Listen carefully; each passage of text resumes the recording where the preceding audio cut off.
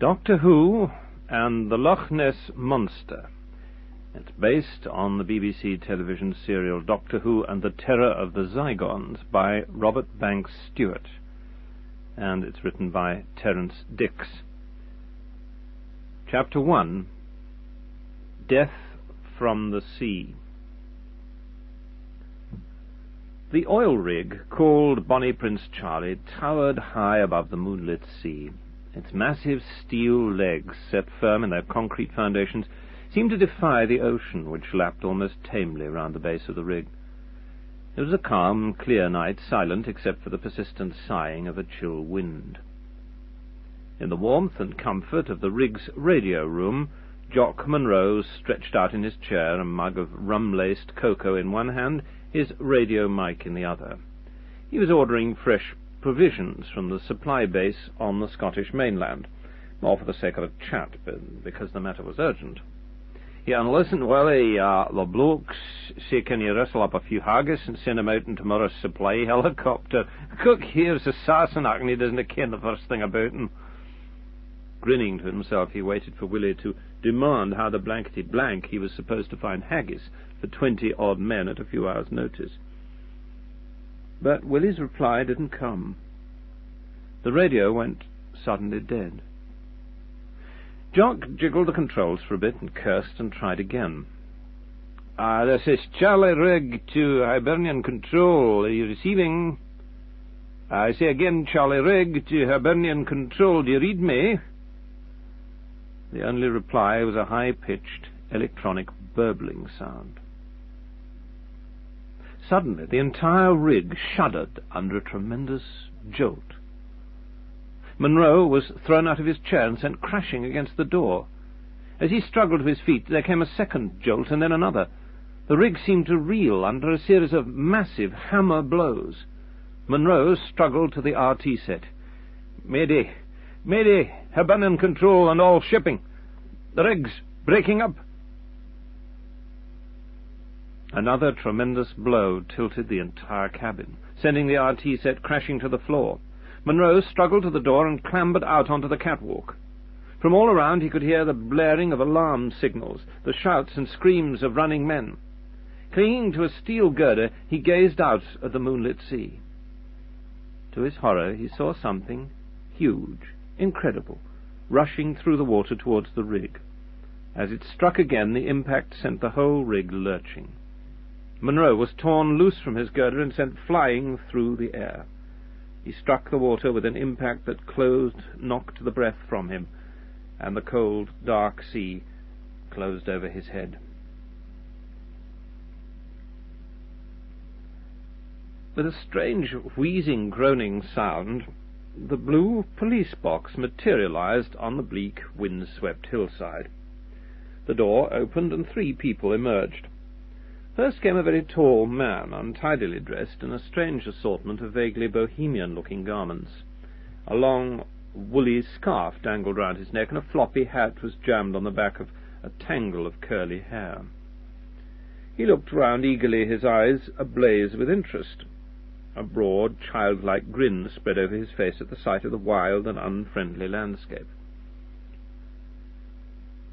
The 2 who followed from the police box didn't look quite so delighted. The first was a brawny young man, conventionally dressed in blazer and flannels. His handsome face, with its square jaw, frank blue eyes, and curly hair, made him look like the hero of an old-fashioned adventure story.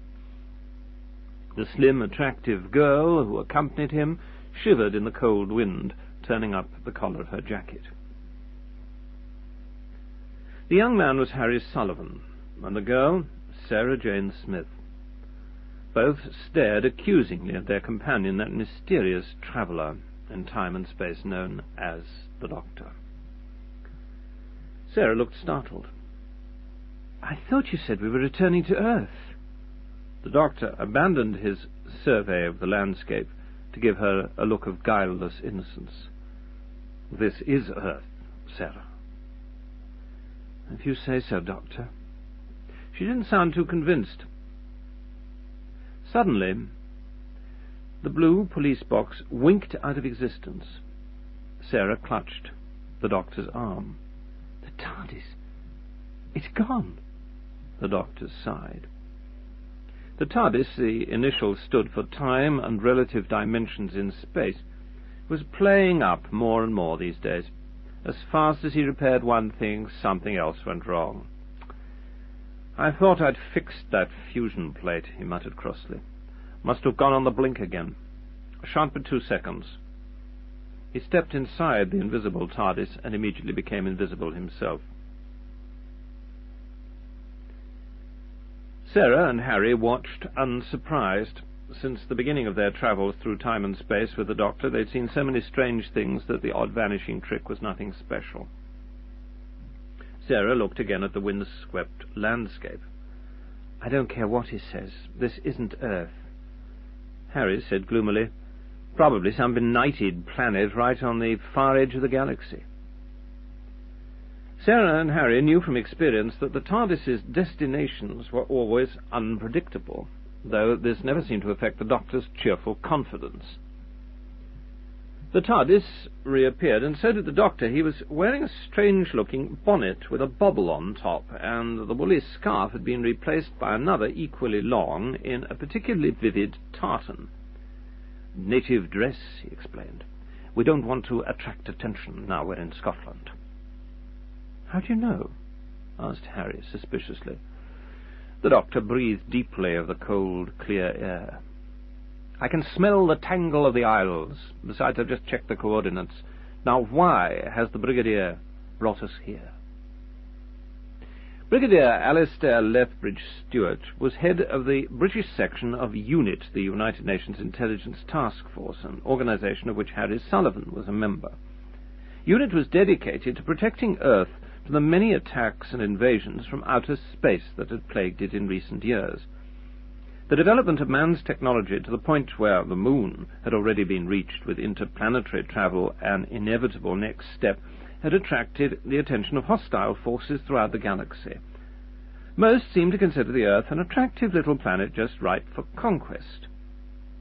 A unit had been formed to help Earth protect itself, and the Doctor was supposed to be UNIT's scientific advisor. Unfortunately, he hated being tied down to one place or time, and his habit of disappearing on prolonged trips round the galaxy was a constant source of aggravation to the Brigadier.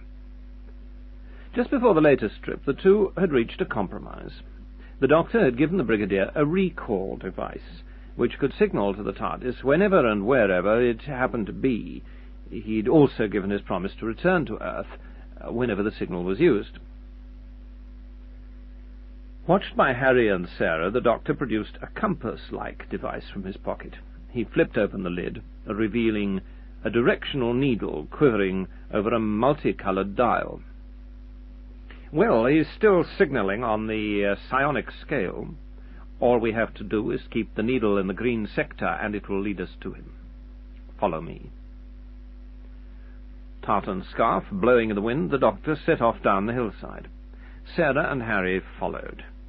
Despite all the Doctor's assurances, they were quite prepared to come across anything from a Dalek to a dinosaur. What they did meet was considerably more prosaic. The track joined up with a narrow country lane, and after consulting his psionic compass, the Doctor led them along it. A few moments later, they heard the sound of an engine, and a muddy shooting brake appeared on the road behind them. As it came up to them, it stopped. The driver was an authoritative-looking old fellow in country tweeds. He spoke in a clipped upper-class voice, with just a suggestion of a Highland lilt somewhere underneath. "Might I offer you a lift?" The Doctor took a quick look at his compass. "Well, you do seem to be going our way. It's extremely kind of you. Whom do I have the pleasure of speaking to?" "Oh, forgive me. This is Sarah Jane Smith, and this is Harry Sullivan, and I'm the Doctor." The driver of the shooting brake gave a stiff nod. "I'm the Duke of Forgill. Would you like to get in?" The Doctor climbed in beside the Duke, and Sarah and Harry piled in the back. As they drove along the lane, the Doctor said, "I wonder if you could tell me where we are." "You're just outside the village of Tulloch." "And Tulloch is—" The Duke looked at him curiously. "In the Highlands of Scotland, of course. As a matter of fact, we're quite close to Loch Ness." Sarah noticed a lumpy, tarpaulin-covered object in the area behind the back seat. From under the tarpaulin, a glassy eye stared at her.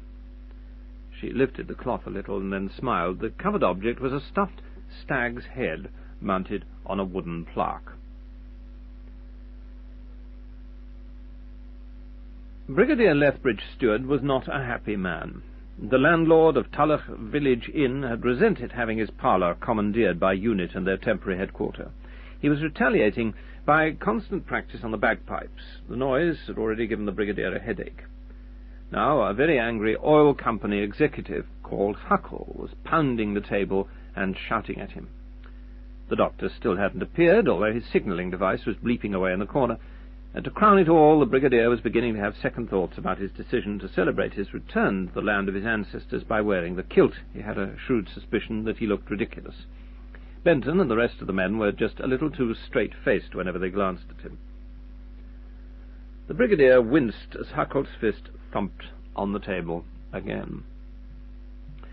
3 rigs gone in a month. I mean, my company's losing millions. I assure you, Mr. Huckle, the government is as concerned as you are. I mean, if this keeps up, there won't be a man willing to work out there. Huckle broke off. A particularly loud wail from the bagpipes drowned his words. Do we have to put up with that hullabaloo? A tall soldier, in the uniform of a warrant officer, entered the little parlour. The brigadier turned to him thankfully. Mr. Benton, any news of the doctor? Sorry, sir, not a thing. Huckle scowled at the interruption. Who's the doctor, then? Our scientific advisor. He ought to have materialized by now. The brigadier glanced at the doctor's calling device. Is this thing still working, Benton? Far as I know, sir. A further shuddering wail from upstairs made the brigadier put a hand to his temples. Mr. Benton, please see if you can prevail upon our host to practice the bagpipes when we are out. Benton grinned and turned to leave. At the window he paused. Oh, look, sir! There's the doctor now! As Benton left the room, the brigadier looked out of the window to see the doctor, Sarah, and Harry climbing out of a muddy shooting brake. He turned to Huckle. Who's that at the wheel? Huckle scowled. That's the Duke of Forgill. He owns pretty well everything round here except our shore base. He doesn't care for us one little bit. Seconds later the doctor breezed into the room, Sarah, Harry, and the Duke trailing behind. The brigadier tried to conceal his relief on seeing him again. Welcome back, Doctor, he said curtly. The doctor, who had no inhibitions about showing his feelings, slapped the brigadier on the back, shook him warmly by the hand, and said, Hello, brigadier, hello. I say, I do like the local garb. Suits you, you know, suits you very well. He gazed admiringly at the brigadier's kilt. The brigadier harumphed and said, Thank you, Doctor, in an embarrassed way. Sarah kept her face straight with a mighty effort. She didn't dare look at Harry. This is His Grace, the Duke of Forgill, she said. He very kindly gave us a lift. The Duke acknowledged the brigadier's greeting with formal politeness, but it was obvious that the oil man was the one who really interested him. I'm glad to have found you here, Mr. Huckle, he said grimly. It saved me a trip to your base. I'm afraid I have to complain once more about the behavior of the roughnecks who work for you. They've been trespassing on my property again, and poaching, too. Huckle reddened with anger, but controlled himself with an effort. Unfortunately, he knew that there was probably some truth in the Duke's charges. The men who worked for him were a tough, hard-bitten lot. If they fancied a bit of shooting or fishing on their days off, they weren't likely to let a few antiquated game laws stand in their way. I'm sorry to hear that, Your Grace, he spoke with a forced politeness. My men have been warned. If any of them are caught, they'll be discharged immediately. Then let me add a warning of my own. If my gamekeeper finds any of your men trespassing, they won't be prosecuted. They'll be shot. And I assure you that's not an idle threat, Mr. Huckle. Huckle didn't trust himself to reply. He turned to the brigadier and said, I'll be expecting you at the base then, brigadier, and marched out of the room. The Duke looked sternly at the brigadier. I trust the army isn't going to help these oil people. Is that why you've been sent here? No, sir. We are part of a special investigation team. Investigating what? There was a kind of unconscious arrogance in the Duke's voice. He and his family have ruled here for so long, thought Sarah, they can't imagine things changing. The Brigadier's reply was respectful but firm. "Afraid I can't disclose that, sir. Our mission is of a rather confidential nature." "My family," said the Duke coldly, "has served Scotland for well over the 7 centuries. It doesn't seem to count for much nowadays. I leave you to your official secret." With a nod of farewell, he stumped off. They heard him calling out, "Angus, where are you, man? I've a wee gift for you in the boot of my car. To come and help me carry it." "Odd sort of chap," remarked the Brigadier. "Bit medieval in his ideas." "Well, at least he's a man of conviction," said the doctor. He suddenly remembered his grievance. "Now then, Brigadier, why did you bring me back? I trust you have a good reason." The Brigadier gave him a brief report of the trouble off the Scottish coast. Recently, a large number of offshore oil rigs had been set up to drill for North Sea oil. In the past few weeks, 3 of them had been totally destroyed, smashed into the sea by some incredible force. The doctor gazed at the Brigadier indignantly. "Just a minute, Brigadier, just a minute. Do you mean to say you have dragged me back 17 million miles for this?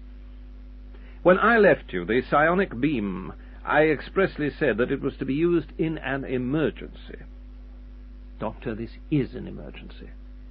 "Oil an emergency," said the doctor disdainfully. "It's high time this planet ceased to be so dependent on mineral slime. If you ask me—" "Just one moment." There was an edge on the Brigadier's voice that silenced even the doctor. "It isn't only a question of the oil, though I won't deny that's important. These rigs carry a large crew. So far, 3 rigs have been destroyed, and there have been no survivors. Don't you think we ought to solve this mystery before more men die?" For a moment the 2 men glared at each other while Sarah and Harry stood forgotten, holding their breath, and then the doctor spoke in a very different tone. "Yes, of course," he said. "You were quite right to send for me." One thing about the doctor, thought Sarah, he never bothered about saving face. When he was wrong, he admitted it, and went on from there. The doctor rubbed his hands together briskly and looked round the room. "Right then," he said. "Where do we start?" Chapter 2. Murder on the Shore. They started after a large and filling lunch with a visit to the shore base of the oil company. This was a small cluster of ultra-modern buildings huddled together on a bleak stretch of Scottish coastline. Mr. Harcourt was obviously overjoyed to see them, if only because it gave him a chance to discuss his worries. In a bright, luxurious, centrally heated office lined with wall charts and cluttered with communications equipment, he showed them the medical reports on the bodies taken from the sea after each disaster. It was a grim story. "Exposure and drowning," said Harcourt, passing a batch of reports over to Harry Sullivan. "Same cause of death each time." Harry Sullivan, who had been a naval doctor before joining unit, skimmed rapidly through the reports. "No signs of violence. A few minor injuries, that's all. Nothing that couldn't have been caused by the sea itself." "Where are the bodies now?" Huckle grimaced. "Most of them are still in the local mortuary."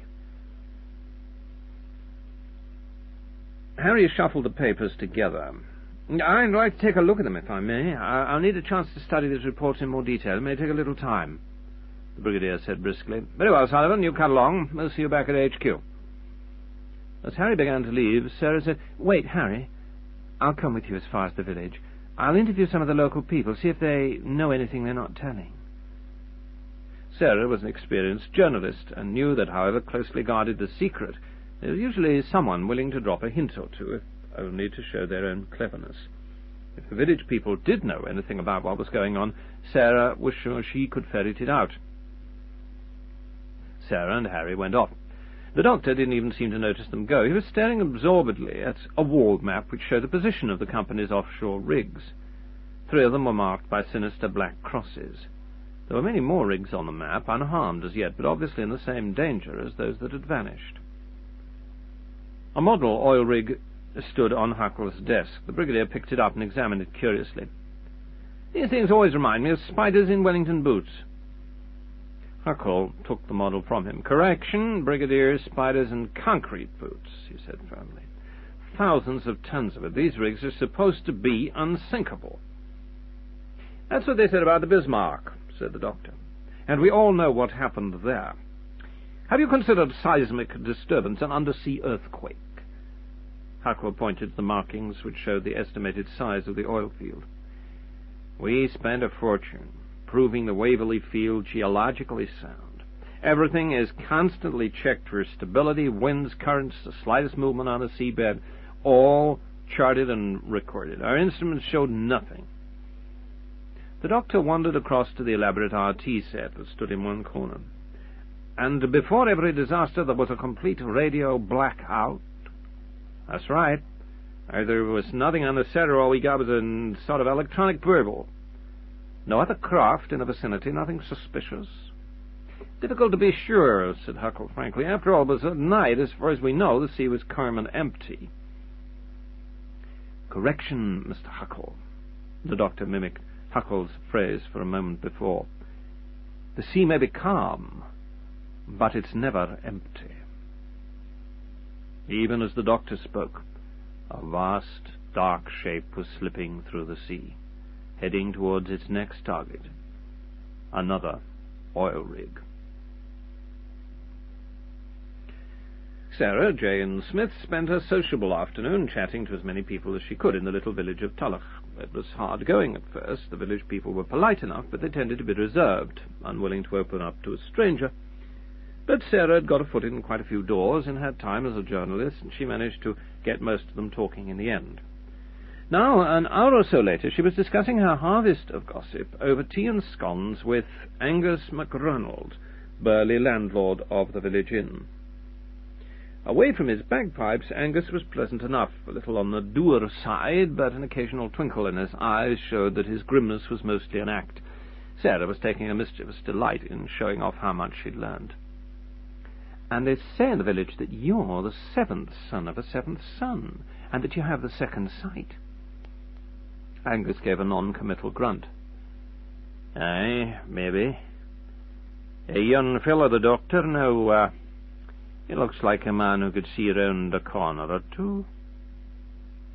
Sarah thought there might be something to the story of Angus's powers after all. It hadn't taken him long to spot something unusual about the doctor. And since answering questions about the doctor was always a tricky business, Sarah did her best to change the subject. She glanced round the room and saw a new addition since the morning. Dominating one wall was a vast, many-antlered stag's head staring down at her with bulbous, glassy eyes that seemed almost alive. "That's a fine-looking specimen." Angus nodded proudly. "Aye, yon's a 12-pointer. The Duke himself presented it to me this very day."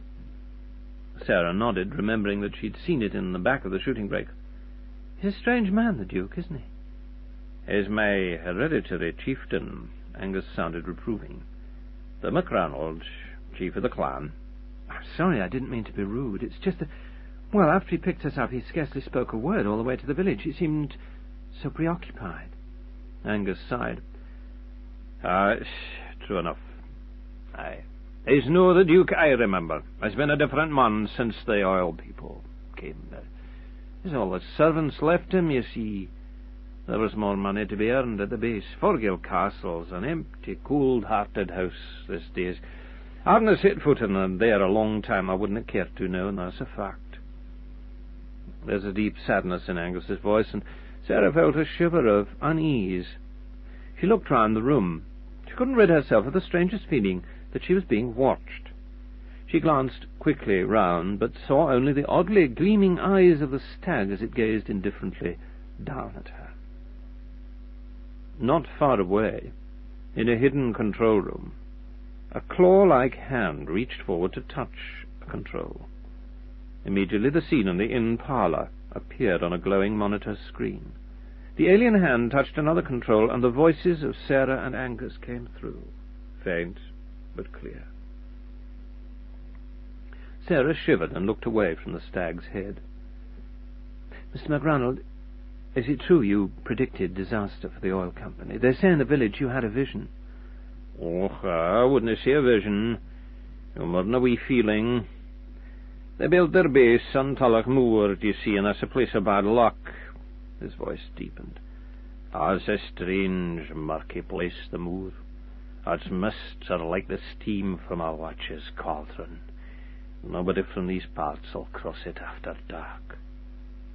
Well, surely that's only superstition. Call it what you like, said Angus darkly, but I'll tell you something. There was once a man staying at this very inn. He went off for a walk on the moor one night and was never seen again. Sarah's journalistic instincts were aroused. Sounds like a good story. When did it happen? 1922, said Angus solemnly. And then there was the business of the Jameson boys. Went cutting peat on the moor. The mist came down and they were benighted. Donald just disappeared. I found his brother Robert 2 days later. It was clean off his head, and the fear in his eyes was terrible to see. Sarah couldn't help being impressed. When did all this happen? Well, it was a wee while ago, admitted Angus, around 1870, I think. Sarah laughed, but Angus's voice was utterly serious. Aye, you may laugh, lassie, but take my words. There are evil spirits haunting Tulloch Moor. Sarah rose to leave. That's as maybe, but I'm sure of one thing, Mr. McRonald. Evil spirits don't smash up oil rigs. Sarah went off to her room to wash and rest. As she left the parlour, the glassy eyes of the stag's head seemed to follow her. The alien hand in the control room reached out, and the monitor screen clicked into darkness.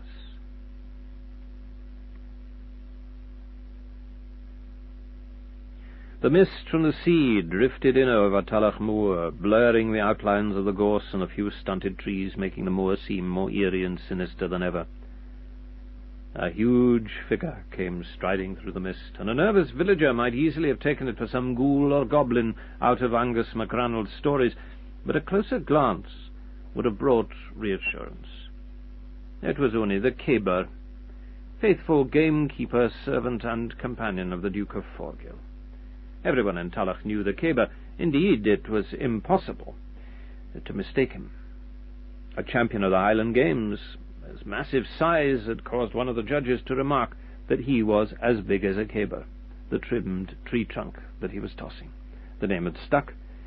The Duke's gilly had been called the Caber ever since. One thing about the Caber might have puzzled the villagers. If there'd been anybody on the moor to see him, the gun in the crook of his arm. There was nothing strange about the Caber having a gun, but this wasn't the old well-cared-for shotgun he usually carried, those. This was something else altogether. Resting in the crook of the Caber's arm was a heavy, big-game rifle with telescopic sight. The sea mist was thickest at the water's edge. It swirled round what looked like a huge humped piece of driftwood that had floated in on the incoming tide. For a moment it lay there, a shapeless lump, and then the hump slowly detached itself and took on the shape of a man. Jock Munro let go of the piece of wood that had saved his life and began crawling up the beach. He had floated for untold hours in the freezing sea, and now his instinct was to get away from it. Crawling at first, and then in a shambling, staggering run, he made his way towards the road. The mist drifted in patches across the road, coming and going with amazing rapidity. It made driving a tricky business, and Harry Sullivan had no wish to pile up his borrowed oil company Land Rover. He drove slowly and carefully, keeping speed down to a minimum. Even so, he had to step hard on the brakes when a shapeless figure lurched out from the mist and collapsed in front of him. The Land Rover's front wheels stopped only a few feet from the body as Harry jumped out and knelt beside it. The man's clothes, hair, even his skin, was soggy with water. Harry guessed instinctively that this was a survivor of one of the wretched oil rigs, and the briefest examination told him that unless he got warmth, shelter, and dry clothing, the man wasn't going to survive much longer. He started to drag the body carefully towards the Land Rover, and to his amazement, the survivor stirred and began to mutter. "Hey, the rig. I was on the rig. "All right, old chap," said Harry soothingly. "We'll soon get you to hospital." Munro shook his head. "I'm thinking you're too late." The feeble voice and the faint flickering of his pulse convinced Harry the man might well be right. He put reassurance into his voice. No, you'll be all right. Can you tell me what happened to the rig?" "Doesn't stand a chance. Came at us suddenly." The voice trailed away. "What did?" said Harry urgently. "What came at you?" The caber settled himself on the hilltop, face down in the gorse, legs spread for balance, elbows forming a steady tripod. He cuddled the walnut stock of the gun into his shoulder and peered through the telescopic sights. The two figures on the road below sprang up in sharp relief. He moved the rifle barrel steadily until the crosshairs of the telescopic sight intersected on his target. Harry put his head closer to Munro's, trying to pick out the sense of the feeble words. He was reluctant to delay getting the man to hospital, but those mutterings could contain a vital clue, and if the journey was too much for the poor chap... "Huge, terrible," Munro was saying faintly. "Charged again and again, smashed the rig to pieces." Munro's body jerked and was twitched from Harry's arms as if by a giant invisible hand. Too astonished to move, Harry saw blood gush from the wound in the man's chest. The rifle boomed again, and Harry spun round, his hand clutching his head, and collapsed across Munro. The sea mist swirled slowly round the two motionless bodies.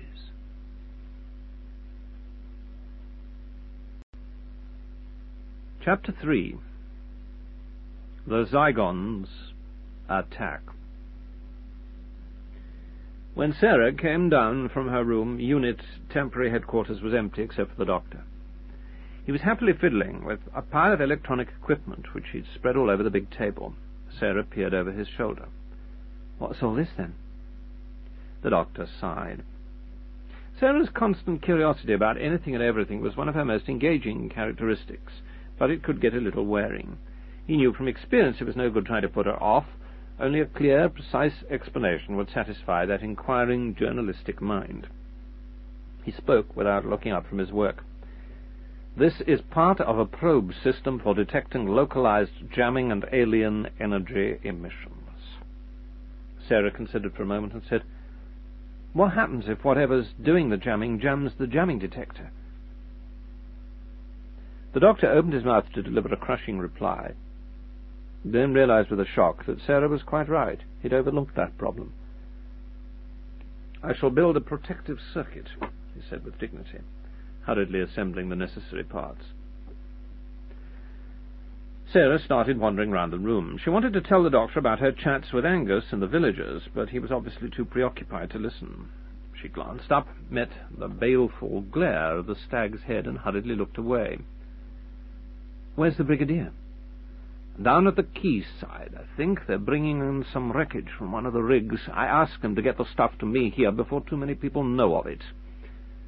"No use trying to be secretive in this village," said the doctor, Sarah darkly. "The landlord's got second sight." The doctor made a minute adjustment to a very small circuit. "Maybe we should recruit him into a unit." The telephone rang, and Sarah picked it up. It was the brigadier, and his news made Sarah go pale with shock. She said, Yes, he's here, I'll tell him. We'll come at once." Something in her voice made the doctor look up. "What is it, Sarah? Bad news?" Sarah nodded. "It's Harry. He's been shot." The hidden control room was filled with a strange sound. It was a high-pitched electronic gurgling, rhythmic and monotonous.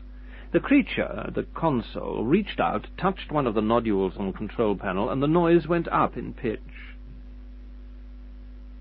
The control console, and indeed the entire control room, was as peculiar and alien in shape as the creatures operating it.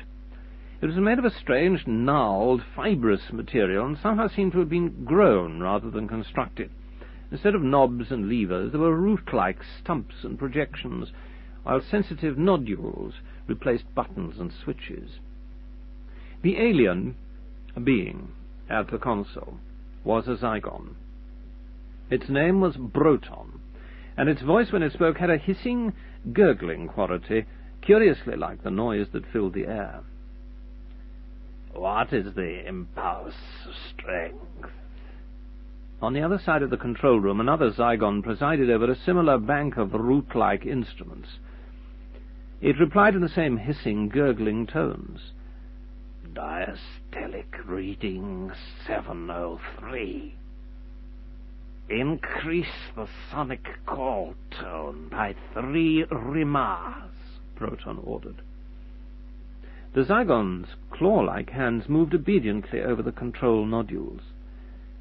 "Increased tone 3 rimas, contact firm. Check directional pulse.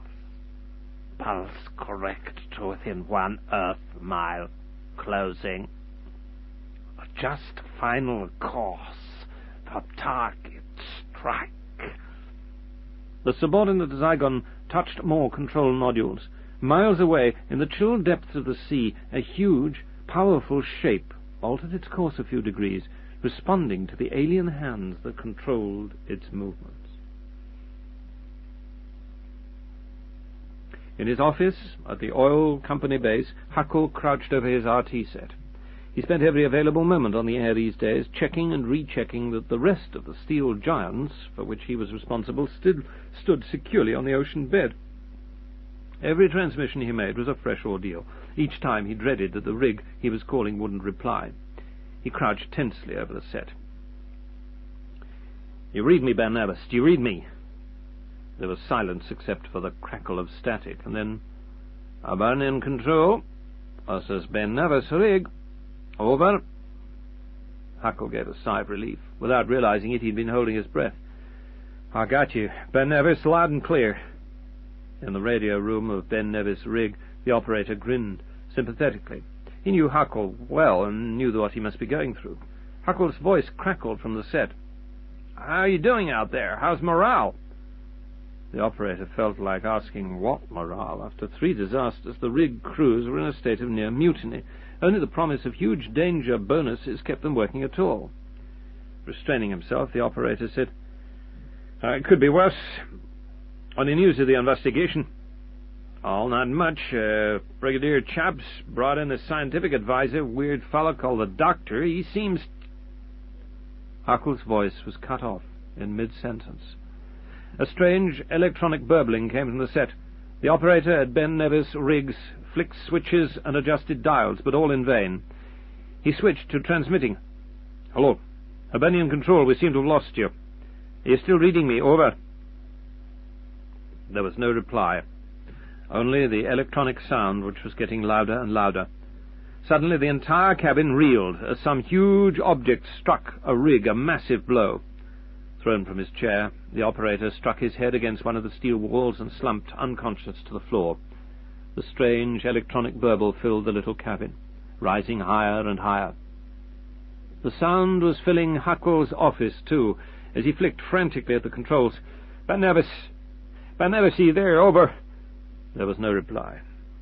Huckle abandoned the RT set, grabbed his phone and sent out general alarm. Within minutes he heard the sound of company helicopters taking off, but there was no hope in Huckle's face as he slumped down behind his desk. He already knew what they would find. Nothing. An empty place in the sea where an oil rig had once stood. Harry Sullivan lay white and motionless in one of the oil company's sick-bay beds, a bandage round his head. The doctor looked at the neat figure of Sister Lamont, who hovered by the bed. "Has he spoken at all?" There was a soft Highland lilt in the nurse's voice. "Not a word, I'm afraid.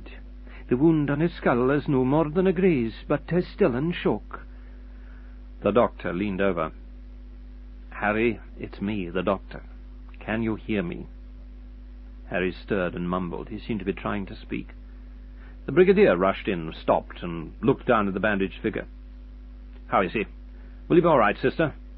"He'll be fine. He just needs to rest." The brigadier remembered his news.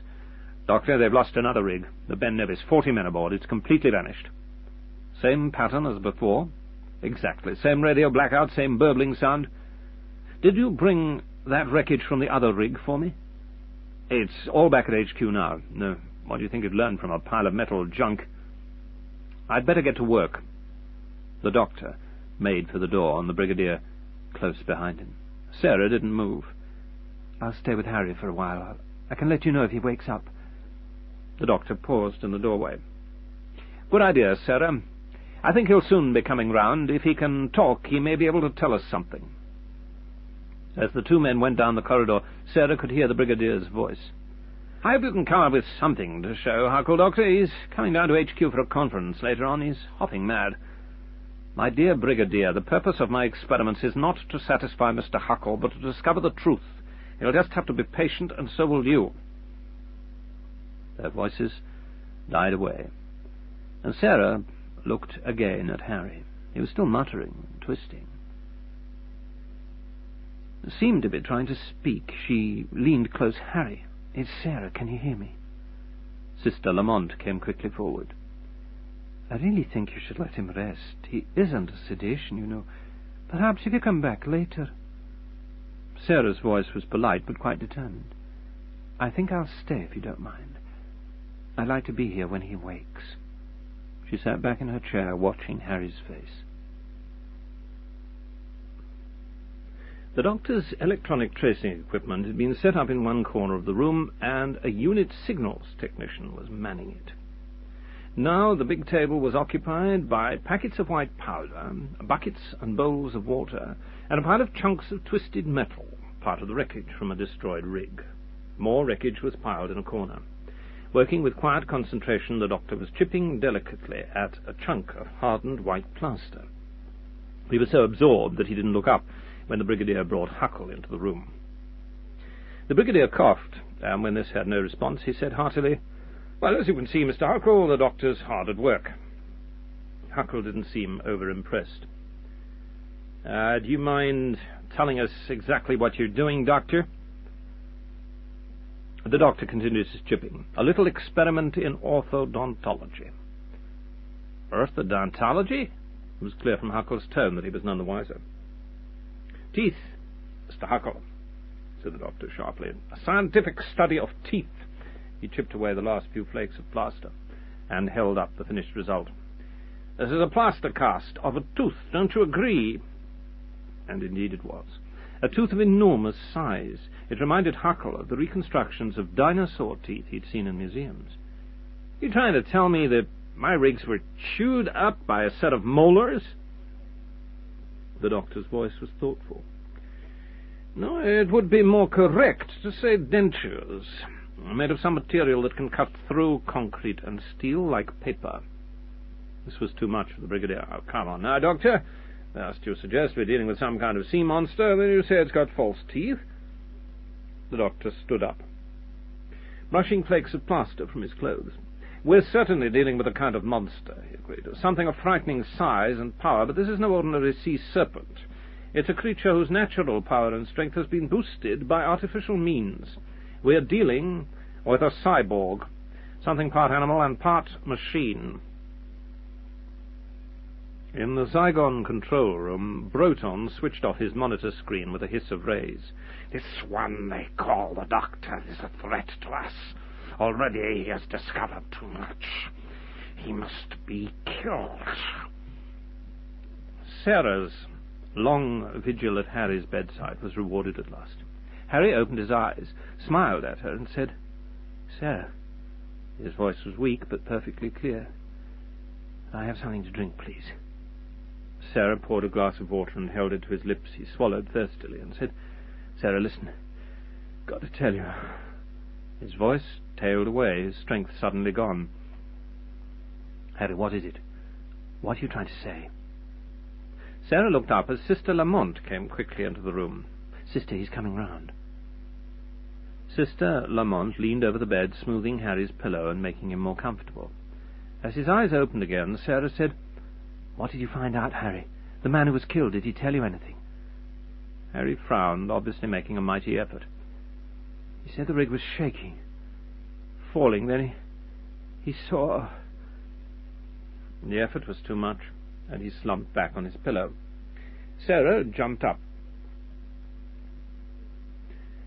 Will you stay with him, sister? I've got to ring the doctor. And please be sure to remember anything he says. It could be very important. As Sarah ran from the room, Sister Lamont bent over the bed, and the soothing Highland lilt in her voice. It's all right, Dr. Sullivan. You're quite safe. You're going to be well looked after. Harry looked up at the figure leaning over him. Suddenly it seemed to blur and change. His eyes widened, and he screamed, "No! No!" And an alien hand clamped across his mouth, cutting off his voice. On the telephone in the corridor, Sarah poured out her news. The doctor's voice was cheerful and reassuring.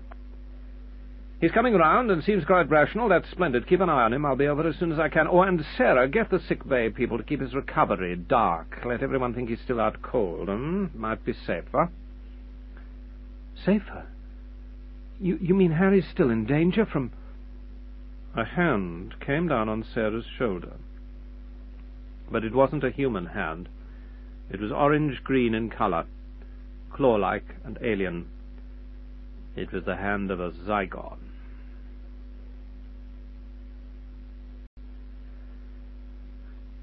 Chapter 4. A Trap for the Doctor. Sarah swung round. Facing her was a squat, powerful figure about the size of a small man. Orange-green in colour, it had small, claw-like hands and feet, and there was no neck. The high, big, domed head seemed to grow directly from the bulbous torso. The face was terrifyingly alien, with huge, malevolent green eyes and a small, puckered mouth. A row of protuberances ran down his back. The really horrible thing about the creature was that it seemed to be a parody of the human form. It looked like a grotesque, evil baby. Sarah opened her mouth to scream, but even as she drew breath, the creature reached out and grabbed her with its claw. A force like a massive electric shock slammed Sarah against the wall, and she slid unconscious to the floor. At Unit HQ, the doctor spoke into the phone. Sarah, can you hear me?" There was no answer. He slammed down the receiver and turned to Benton. "Something's happened to Sarah. We'd better get over there at once." Thanks to some spectacular driving by the doctor, they arrived in an amazingly short time. They rushed into the sick bay to find Harry's bed empty, no sign of Sarah, and Sister Lamont fluttering about in a state of great agitation. "I assure you, gentlemen, I was only gone a few minutes. Dr. Sullivan began to talk, you see, and Miss Smith went off to call you. I've waited, and when she didn't come back, I was worried and went to look for her. I couldn't find her anywhere, and when I got back, Dr. Sullivan had gone too." "Maybe he woke up delirious and wandered off somewhere," said Benton. "I'll get some men over and search the area." The doctor nodded thoughtfully. "It's possible, but what happened to Sarah? Sister Lamont, will you show me this telephone she used?"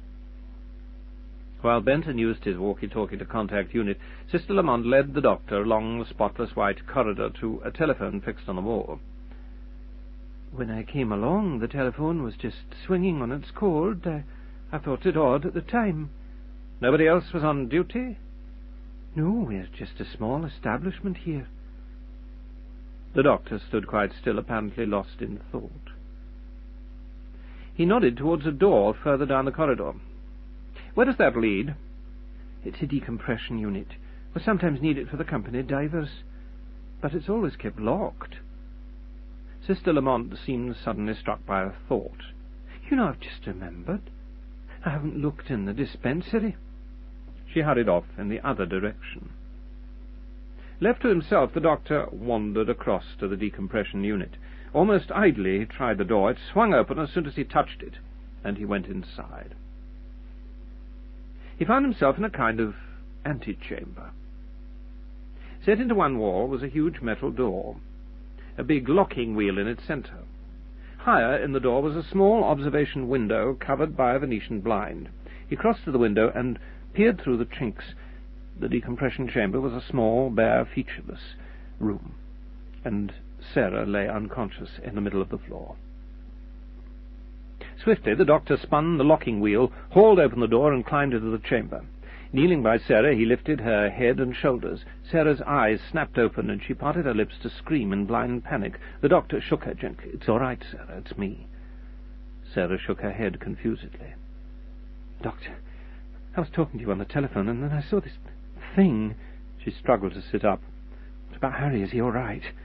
"I'm afraid he's disappeared." "Oh, no." Suddenly she broke off. Doctor, look!" The heavy metal door of the decompression chamber was swinging closed. The doctor sprang across the room, just too late to stop it. On the other side of the door, two claw-like alien hands were turning the wheel. The hands touched controls on a nearby panel. There was a low hum as the needles on the dials jumped to life. A gauge that registered the pressure of air in the chamber began dropping steadily. Sarah and the doctor listened to the slow hum. "What's that noise?" Sarah asked nervously. "Some kind of air conditioning." The doctor was examining the observation window, as he feared it was made of reinforced glass, impossible to break. "I'm afraid not, Sarah. In fact, just the reverse." Sarah swung round, suddenly becoming fully aware of her surroundings. "Where are we? What is this place?" "It's a decompression chamber." The doctor went on examining the door. He patted his pockets for his sonic screwdriver. If there was time, he could use the laser attachment to cut their way out, or at least make an air hole for them. Sarah tried to remember what she knew about decompression chambers. Sometimes divers had to come up too quickly because of some emergency. If that happened, the abrupt change of pressure could be dangerous, and they had to spend time in a decompression chamber to enable their bodies to adjust. Presumably, a decompression chamber was basically a sealed space where they could vary the air pressure. Sarah felt suddenly dizzy. She tried breathing deeply, but it didn't help. She tugged the doctor's sleeve. "Doctor, I can't breathe. There seemed to be any air in here." The doctor went on working frantically. The specially hardened glass of the window was incredibly tough. Even the sonic screwdriver seemed to make very little impression. "Sarah, sit perfectly still. Try to save your breath." Sarah sat slumped against the wall, breathing shallowly. "They're pumping the air out. Aren't they? We're going to die." She felt oddly detached, as if this was all happening to someone else. The doctor looked at her worriedly, trying to remember human reaction to oxygen deprivation. Unconsciousness in 2 minutes, dead in under 10, wasn't that it? He realized he simply could not get through the door in time to save Sarah's life, or his own, for that matter. His resistance was far greater than Sarah's, but lack of oxygen would kill him and them both in the end. Unless. He crossed over to Sarah and sat down beside her. "Sarah, look at me. And listen, concentrate, look into my eyes." Muzzily, Sarah obeyed. The doctor's face swung before her, seeming to get nearer and further, larger and smaller. She was conscious only of his burning eyes and his urgent, hypnotic voice. "Listen to me, Sarah. You do not need to breathe. You feel nothing. Nothing." The final words seemed to echo inside Sarah's head as blackness swallowed her up. Outside in the corridor, the Zygon that had worn the shape of Sister Lamont spoke into a small communications device. There was a note of gloating triumph in its voice. "The trap has been sprung. The doctor and the human female will soon be dead." The message was received by Broton in his control room. "Excellent," he said in tones of equal satisfaction, and looked down scornfully at the wounded human slumped by his feet. Harry Sullivan recovered consciousness slowly, felt that he'd wakened into a nightmare. Vague memories floated into his head. The man he'd found by the roadside, being in bed, the doctor and Sarah looking down at him, then that nurse, and now this. He was in a kind of fantastic control room, where nightmarish creatures moved about mysterious tasks. The whole place seemed alive in some weird fashion all of its own. The fibrous walls were broken up with strange protuberances, odd-shaped nodules and roots, and there were glowing veins in walls and ceilings, tangles of fibrous roots and vines running everywhere. Somehow the place looked as if it had been grown rather than made. The after-effects of Harry's wound had left him feeling curiously light-headed. Perhaps it was all a nightmare, he concluded. Maybe he was still tucked up in bed with Sarah and the doctor waiting for him to wake up. Still, nightmare or not, he decided there was no reason why he shouldn't find out where he was. He struggled to his feet and tapped the nearest creature on the shoulder. "I say, what in the name of blazes are you?" The Zygon spun round, hissing malevolently. "I am Broton, warlord of the Zygons. It is a name you will learn to fear, human." Harry was struck by the note of colossal arrogance in the voice. Whatever these weird things were, they certainly thought a lot of themselves. "Well, who are you? I mean, where do you come from?" Broton glared angrily at him, tempted to blast down this insolent human.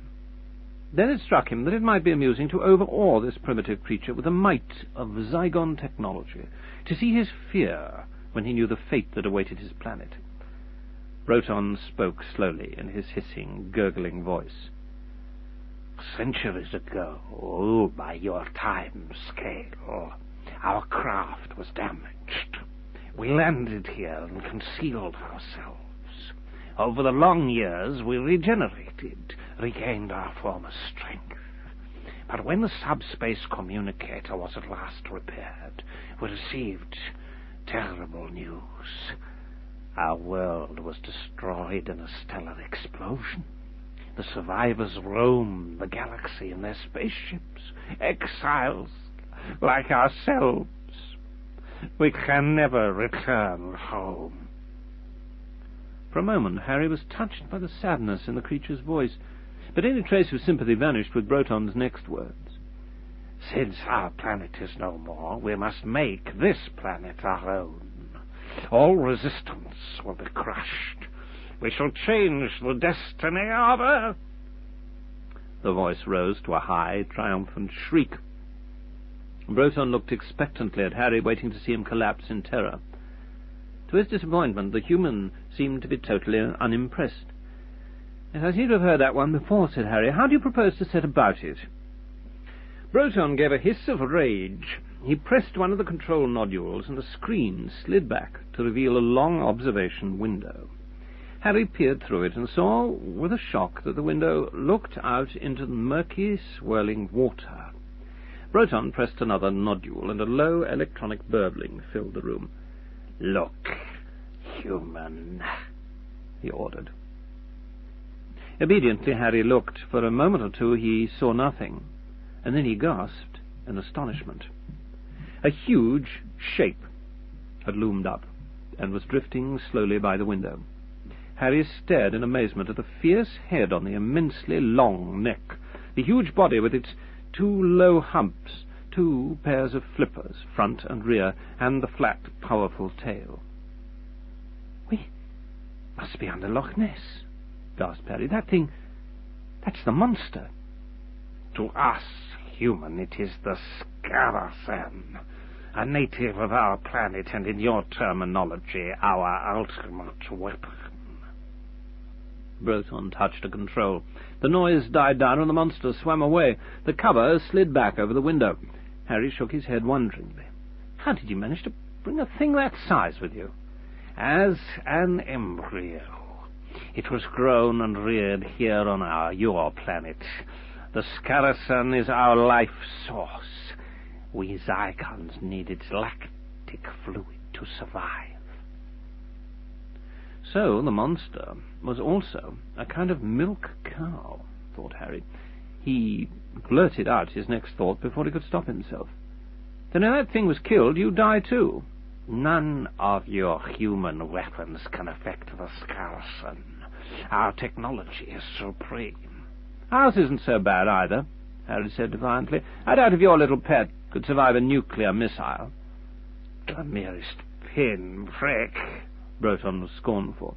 "We have converted the Scaracen into a cyborg of devastating power. Nothing can stand against the Zygons, nothing." Suddenly Broton tired of his sport. The human was failing to show the proper reactions. He should have been pleading for mercy by now. "Take him away and prepare him," he ordered. Another Zygon stepped up behind Harry and seized his arms in a powerful grip. Harry realized he'd forgotten to ask the most important question of all. "What about me?" he yelled. "Why have you brought me here?" As he was dragged struggling from the control room, Harry heard Broton's mocking reply. "We have brought you here, human, because we need your body." Chapter 5. The Sleeping Village. The Brigadier was feeling aggrieved. Not for the first time, he brooded over the tendency of his assistants to disappear just when needed.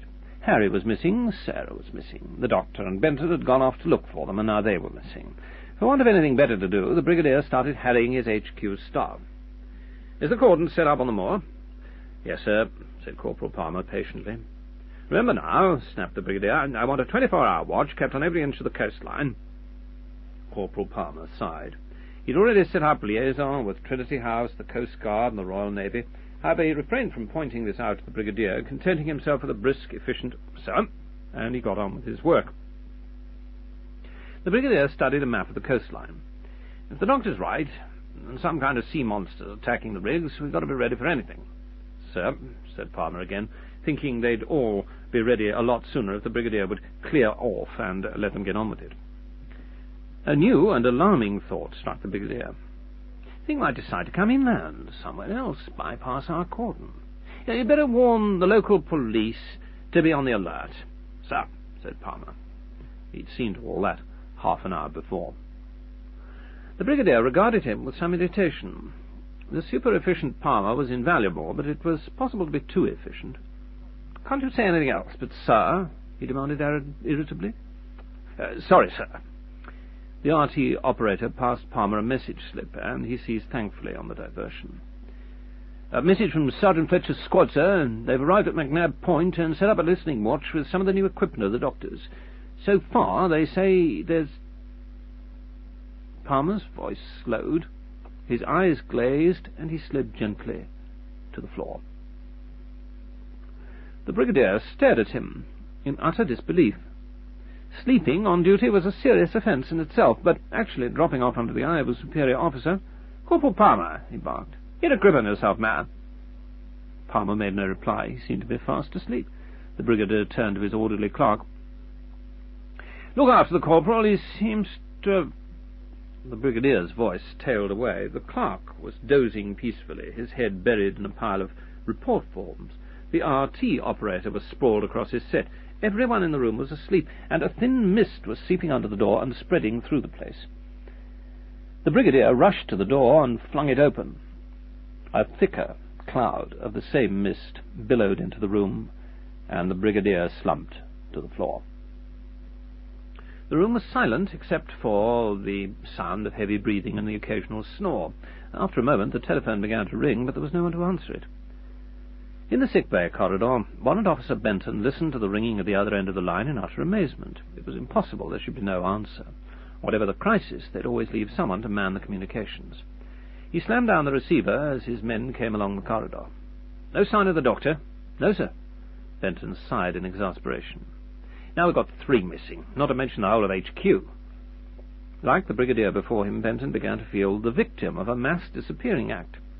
A search of the grounds had revealed no trace of Sarah or Harry, and on returning to the sick-bay, they found that the Doctor and Sister Lamont had also vanished. Benton turned to the puzzled soldiers. "Come on, we better search the building. You go that way, I'll take a look in here."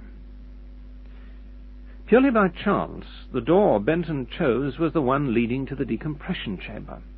He looked briefly around the anteroom, and was just about to leave when he saw the heavy metal door and the little window with its Venetian blind.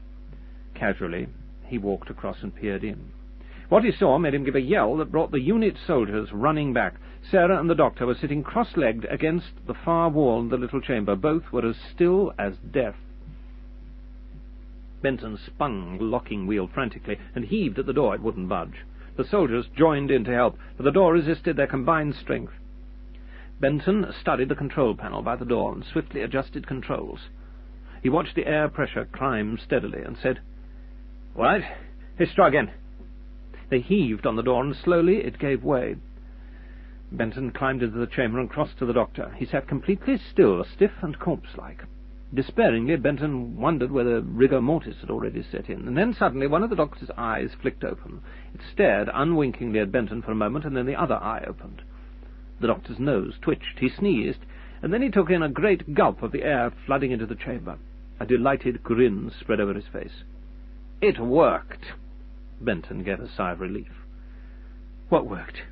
"Oh, just an old trick I learned from a Tibetan monk," said the doctor airily. He saw a doctor trying to revive Sarah and called hastily, "Don't touch her, it's fatal to break the trance incorrectly." The doctor moved over to Sarah, cupped her face in his hands and gently stroked her forehead with his thumbs. He applied pressure to carefully selected points in her neck, gave her a hearty slap on the back, and Sarah came to life as if she'd been switched on. For the second time that day she recovered consciousness to see the doctor gazing down at her. "Doctor, what happened?" "I had to put us both into some kind of suspended animation, so we'd survive long enough to be rescued," the doctor explained cheerfully. "Congratulations, Sarah, you're a remarkably good subject." Sarah climbed shakily to her feet. "I'm so glad. Do you think we could get out of this place now?" "What an excellent idea," agreed the doctor cheerfully. "You know, I really think we'd just better pop along to see the Brigadier. He must be wondering what's happened to us." "I'm wondering what's happened to him," said Benton. He explained about the abortive telephone call. The doctor looked worried. "We'd better get back straight away." Sarah said suddenly, "What about poor Harry? We've got to find him." The doctor's voice was reassuring. "I think he's a prisoner of the aliens. When we find their base, we'll rescue him." An astonished Huckle stood looking about him in the middle of Unit HQ. One of his divers, examining the sunken remains of a wrecked rig, had come up with a very interesting discovery, and Huckle had decided to inform Unit straight away. The last thing he'd expected was to find them literally asleep on the job, and yet all around the Brigadier and his HQ staff were sleeping soundly, impervious to all attempts to wake them. A strange, eerie feeling began to creep over Huckle. He'd remembered his drive through the village. He hadn't seen a living soul. He looked about uneasily, wondering what to do next. Suddenly, from out on the moor, came a terrifying sound, like the bellowing of some enormous beast. One of the Brigadier's patrolling soldiers heard the sound at the same time. He was actually out on the moor, and the noise was very much closer. It made the already terrified soldier cock his rifle and peer nervously into the impenetrable mist that surrounded him. He'd been on the moor for several hours now, on the outer limits of the cordon set up by the Brigadier to keep watch for the monster. By rights, he should have been relieved some time ago, but his relief hadn't arrived. The sergeant hadn't been round to check up, and his increasingly frantic RT calls to Unit HQ had received no reply. The sudden, shattering roar from out of the mist was too much for him. His nerve broke, and he started to run. Something huge and powerful was crossing Tulloch Moor, moving, for all its vast bulk, at incredible speed. The fleeing soldier ran right across its path. He caught a fleeting glimpse of the monstrous head on its long neck, and then a massive paw crushed him into the ground. The creature bellowed once more as it disappeared into the mist. The doctor, Sarah, and Benton heard the roar just as they arrived at the inn. They dashed into the parlour, only to find it full of sleeping soldiers, with a terrified Huckle trying to shake them awake. Benton decided to take a look outside while the doctor made a quick examination of the Brigadier and his men. Sarah went off to look round the inn itself. She came back into the parlour as the doctor finished his examination. Huckle hovered nervously beside him. "What's the verdict?" "Nerve gas," explained the doctor. "Something affecting the higher consciousness to produce all the effects of natural sleep. Concentrated, localized, extremely powerful." "Are they going to be all right?" "Right as rain," said the doctor cheerfully. "Look, they're starting to come out of it now." And indeed, all round the room men were stirring and muttering. Sarah said, "Everyone in the place is asleep, Doctor. All the staff, guest, everyone."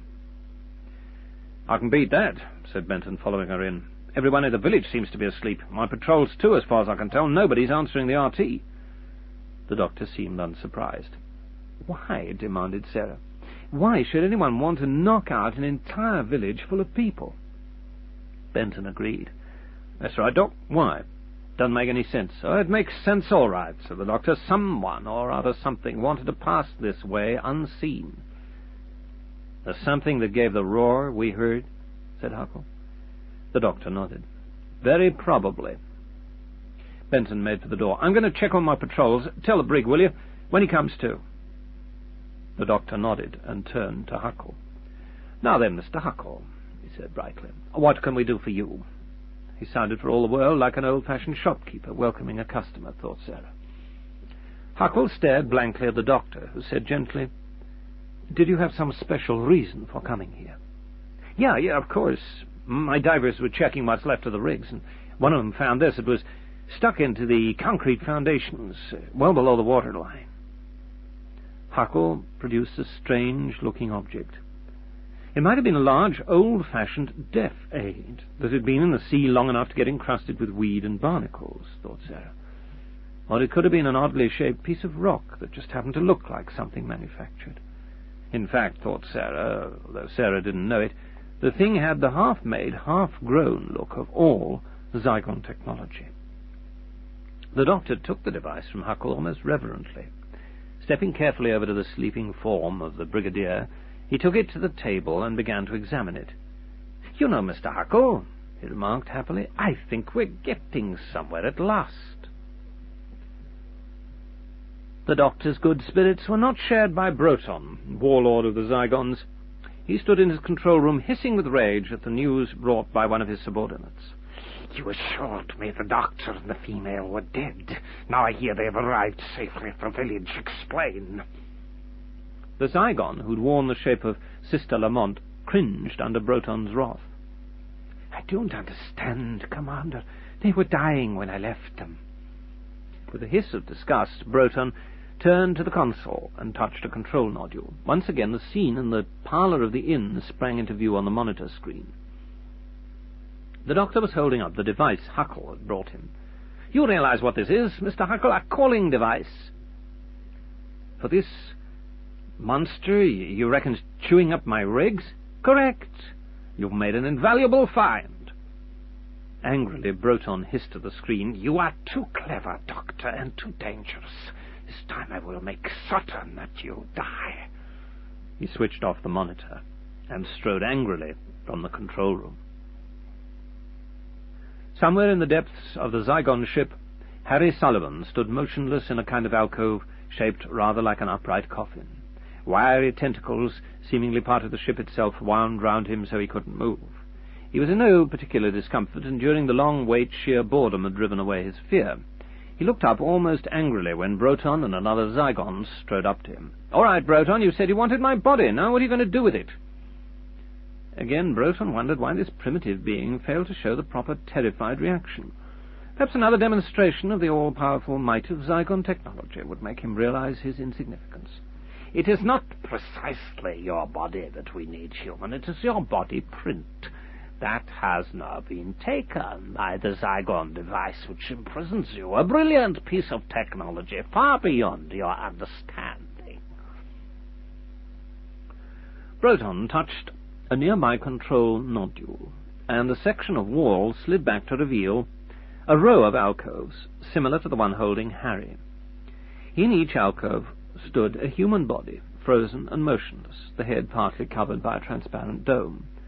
Harry saw the Duke of Forgill, Sister Lamont, and several others he didn't recognize, including a huge, powerful man in gamekeeper's dress. Harry gazed in horror. These people are they all dead? No, they live after a fashion. Why have you done this to them? What's it all for?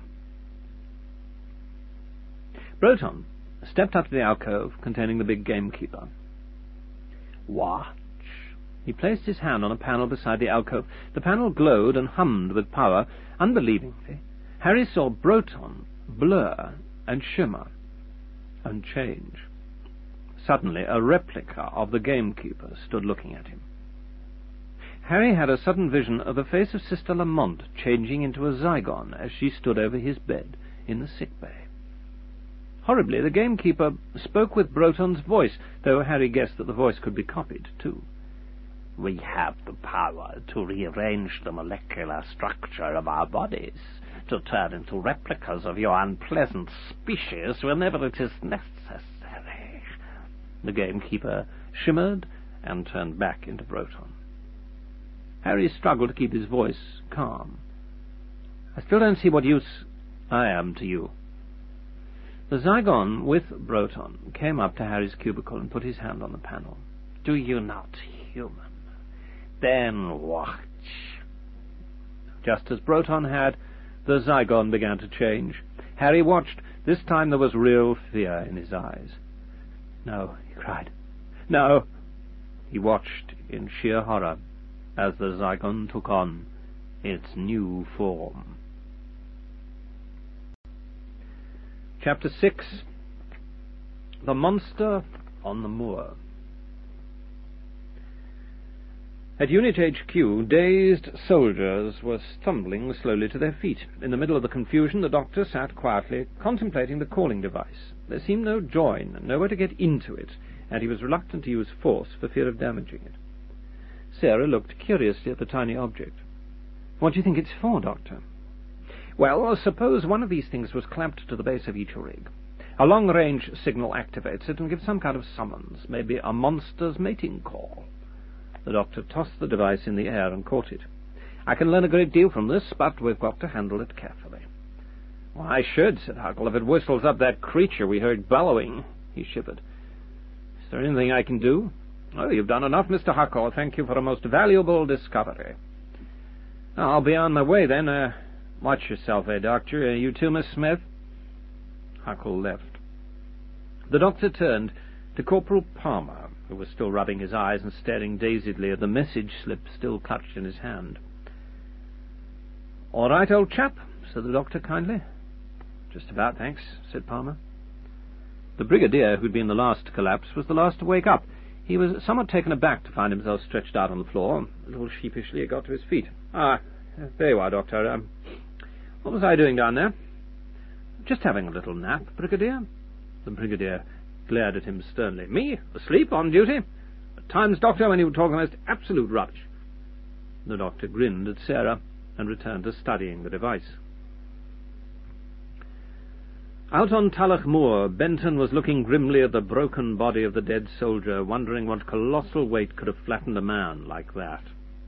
Benton had checked up on his network of patrols and found most of them gradually coming to with no real idea of what had happened. Those nearest the village had been affected most deeply. Some of that lot was still asleep. Eventually all the men had been accounted for except one, the solitary sentry on the far edge of the patrol area. Benton had rounded up a few of the recovered men and started a search. It hadn't been easy to find the missing man. His body was half buried, stamped deep in the ground. One of the soldiers said, "Shall I order a stretcher party, sir?" "No, not yet. Nobody's to touch him till the doctor's had a look." Benton reached for his RT set. As soon as they got Benton's message, the doctor and the brigadier prepared to leave. The doctor could see Sarah wasn't really keen on the trip, and after all her recent ordeals, he didn't blame her. "Why don't you stay here and guard the fort?" he suggested, locking the device away in a drawer. "No need for you to come out in the cold." Sarah agreed gratefully, and the doctor and the brigadier rushed out. She sat down a bit shakily, suddenly hit by reaction. Corporal Palmer gave her a sympathetic look. "Suppose I see if I can rustle up some tea, miss." "Oh, that'd be marvellous. You find the whole place in chaos, I imagine. They'll all be waking up and wondering what hit them." "Don't worry, miss. Make it myself if I have to," said Palmer, and went off to the kitchens. On his spy screen, Broton smiled in satisfaction.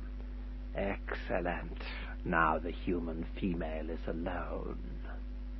The doctor and his party drove swiftly to the coordinates Bent had given them, and found him waiting by the body of the dead soldier. The doctor examined the body. The brigadier looked on, his face bleak and angry. "Why, Doctor?" he demanded angrily. "Why did he have to murder one of my men?" The doctor straightened up. "I know how you feel, Brigadier. It's small consolation, but I don't think it was exactly murder, more a kind of tragic accident. He got in the thing's way and it simply ran over him." The brigadier nodded to Benton, and a stretcher party began carrying the body away. Thankful for the distraction, Benton said, "There's something else, sir. I ordered a quick search of the area. They found some traces."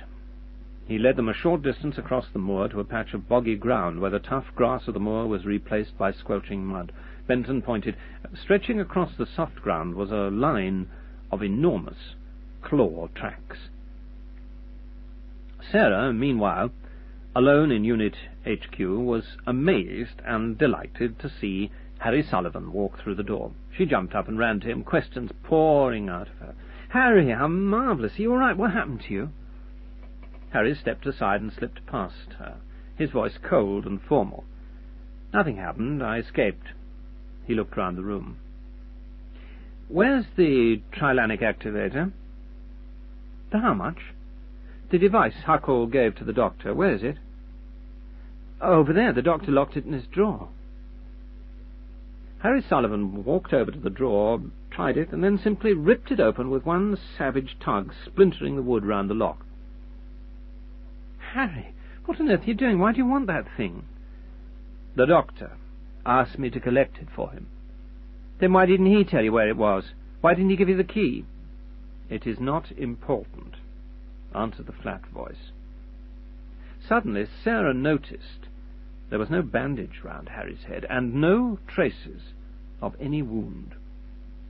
She said firmly, "Just you wait a minute, Harry," and stood in the doorway, barring his exit. With a powerful shove, he thrust her to one side and strode out of the room. This convinced Sarah that she wasn't dealing with the Harry Sullivan she knew. Her Harry was the soul of old-fashioned chivalry. He'd never bring himself to raise his voice to a lady, let alone his hand. She ran out of the inn and started to chase the intruder down the street. He was some way ahead by now, marching incredibly quickly with a stiff robot-like stride. Sarah ran after him, calling, "Hey, you, come back!" At the sound of her voice, he quickened his pace. Sarah saw 2 unit soldiers coming down the street just ahead of them. She yelled, "Stop him! He's stolen something of the doctor's!" The 2 soldiers were naturally pretty baffled. They made a half-hearted attempt to stop Harry, who knocked them out of the way and broke into a run. He pelted down the side street, Sarah and the 2 soldiers still after him. He led them through the back streets of the little village at an amazing pace. Sarah and the soldiers soon lost sight of him. They split up, trying to cover all possible escape routes. Tulloch was a small village, and there weren't many places to go. Almost out of breath now, Sarah found herself outside a barn on the edge of the village. There was no sign of Harry. In fact, there was no sign of anyone. Still, the barn was a possible hiding place, and Sarah decided to take a look. She crept cautiously into the shadowed gloom of the interior, squinting a little to adjust her eyes to the darkness. She could make out bales of hay and some kind of agricultural machinery rusting away in the corner. There was a ladder which led up through a trapdoor, obviously to a loft. She took a quick look round the barn and was relieved to find it empty, and then she started to climb the ladder. She was halfway up, and she thought she heard a sound. She paused. "Harry? Harry, is that you?" There was no reply, and Sarah climbed the rest of the way. She found herself in a big shadowy loft, half filled with more bales of hay. Suddenly, terrifyingly, Harry charged at her from behind one of the stacks. He held a pitchfork before him like a spear, the sharp spikes aimed at her heart. Sarah screamed, turned to run, tripped and fell. Her attacker, unable to arrest his wild charge, tripped over her body and pitched head first through the trap door. Sarah got to her hands and knees, crawled to the edge of the trapdoor and looked down. Spread-eagled on the floor of the barn was the body of a Zygon, the shaft of the pitchfork projecting from his chest. The Zygon jerked spasmodically and then lay still. Harry Sullivan, the real Harry Sullivan, was still a helpless prisoner in his alcove on the Zygon ship. As his replica died, Harry screamed, straining frantically against his bonds. Then he fell back, unconscious. In the Zygon control room, Broton frowned at a wildly flickering gauge. "The response monitor on the latest human captive indicates an autonomous reflex." A Zygon came to look at the dial. Respectfully it said, "That is impossible, Commander, unless something has happened to Madra. Check the synchron response. Obediently, the Zygon examined its console. There is no synchron response, Commander. Then mantra has been eliminated. Broton's voice rose to an angry screech. Immediate molecular dispersal. The humans must not fight its body. Immediate dispersal. The Zygon touched more control nodules, and there was a sudden hum of power. Sarah climbed slowly down the ladder and stood looking at the dead Zygon. She heard the clattering of boots outside and yelled, "This way! It's in here! Hurry!" The dead Zygon at her feet began to glow with a fierce light. It blurred, it shimmered, and faded to nothingness. The pitchfork, with nothing to support it, clattered to the floor of the barn. Beside it lay the alien signal device. Unit soldiers rushed into the barn, rifles at the ready. They found Sarah staring at an empty patch of floor. "What's in here, miss?" asked one of them politely. Sarah looked at him.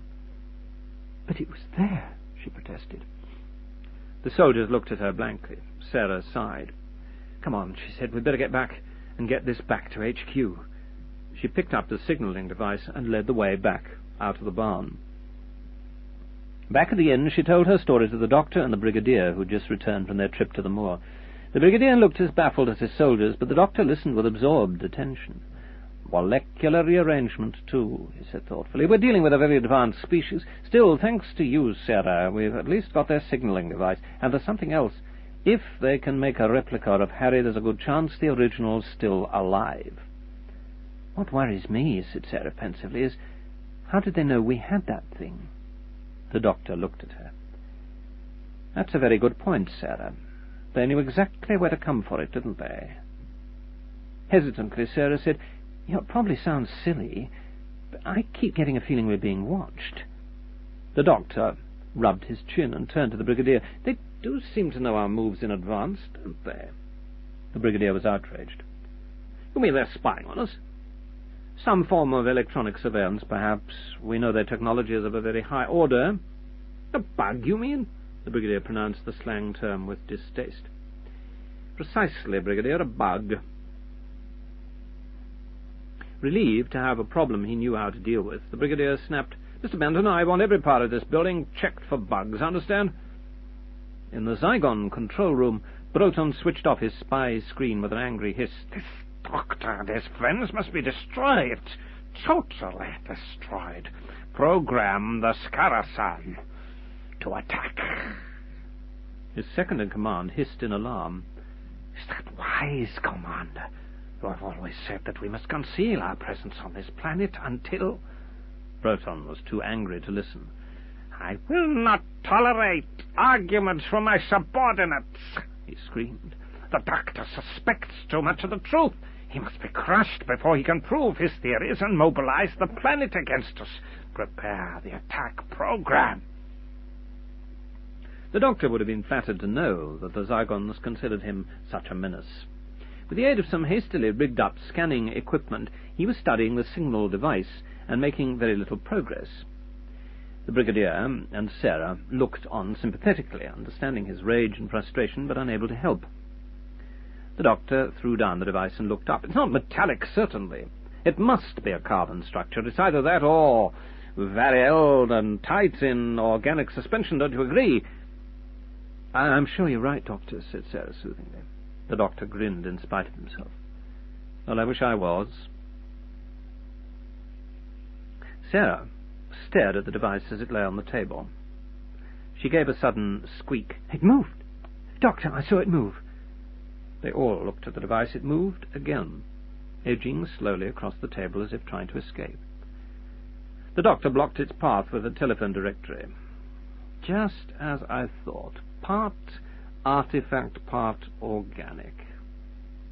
As though frustrated by its imprisonment, the device began giving out a high-pitched electronic burbling sound. Cautiously, the brigadier said, "What's it doing, Doctor?" "Signaling," announced the doctor with evident satisfaction. Sarah looked at him nervously. "Does that mean the creature that smashed the rigs could be on its way here?" "That's right," answered the doctor happily. He seemed to be rather pleased at the idea. "I see," said the doctor, the Brigadier crisply. "Well, we'd better prepare for it. I'll get the machine guns issued." The doctor shook his head. "Might as well hunt elephants with a pea-shooter." "Then what do we do?" The doctor picked up the device. "There's only one thing for it. I'll try to draw it off. I'll take the calling device out on Tulloch Moor." He nodded towards the tracking equipment in the corner. "Meanwhile, your chaps can use my equipment to try and trace the activating signal. If your men on Point McNab are on their toes, we'll be able to get a proper fix on these aliens and find their base." The Brigadier assessed the plan and agreed. It was their only chance. "Very well, Doctor. Corporal Palmer?" Palmer was already at the doctor's tracking device, gently adjusting the controls as the doctor made for the door. Sarah said, "Must you, Doctor? It's an awful risk. You don't know how fast that thing can move." The doctor chuckled. "Don't worry, Sarah. It doesn't know how fast I can move. Besides, if we're going to rescue poor Harry, we must find that base."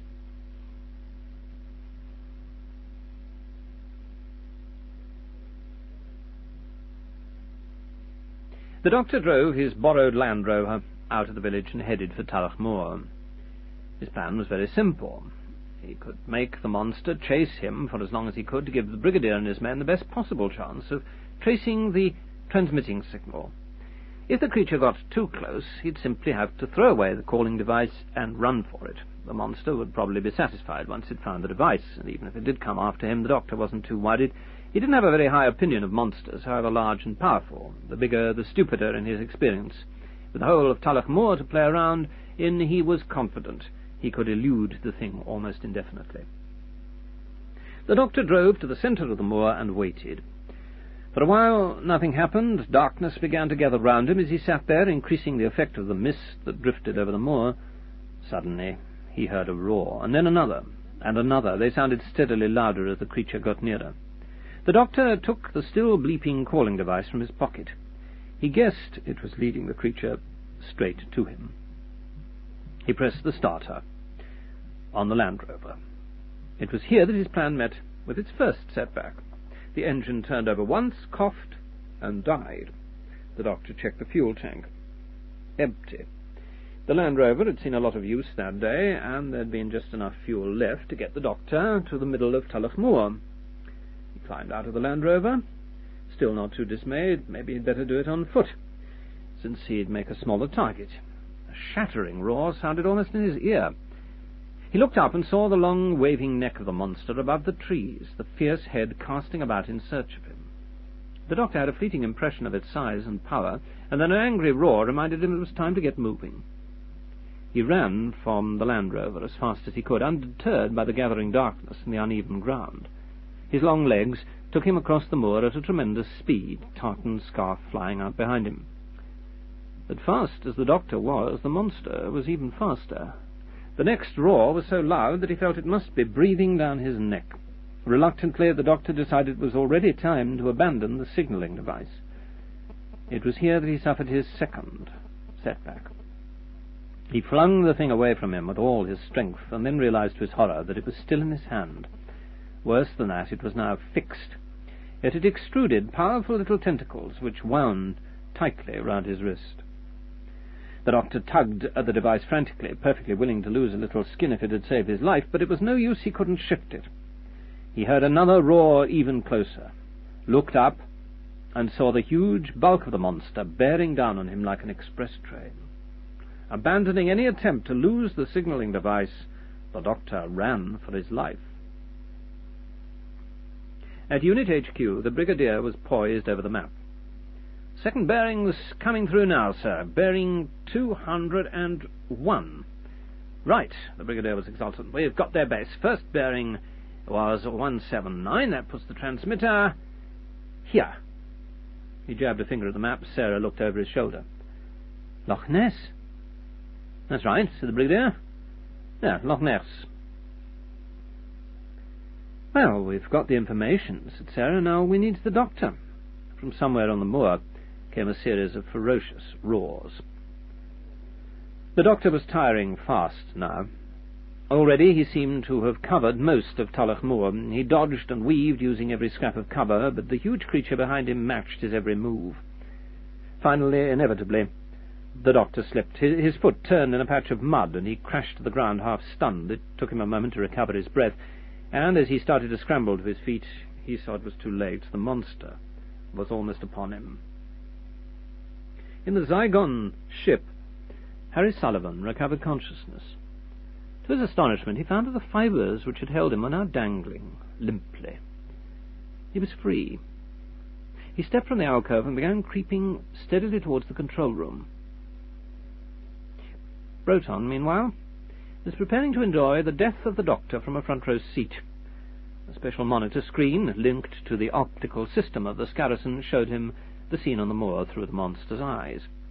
Broton felt as if he was the Scaracen looking down from his mighty height at the puny figure of the doctor. "Kill him," hissed Broton. "Kill him." Through the cold, misty darkness of the moor, the doctor saw the savage head of the monster lunge towards him. Chapter 7. Hunt for a Zygon. Harry Sullivan crept along the tangled corridors of the Zygon spaceship. There was no clear plan in his mind, though he was desperately hoping to find a way out. He still wasn't over the shock of seeing a Zygon replica of himself. The thought that the false Harry Sullivan was somewhere outside, perhaps trying to harm his friends, made him frantic to escape.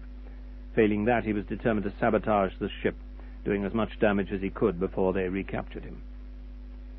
He reached the entrance to the control room as Broton was crouched over his monitor screen, determined to extract the last bit of enjoyment from the doctor's death.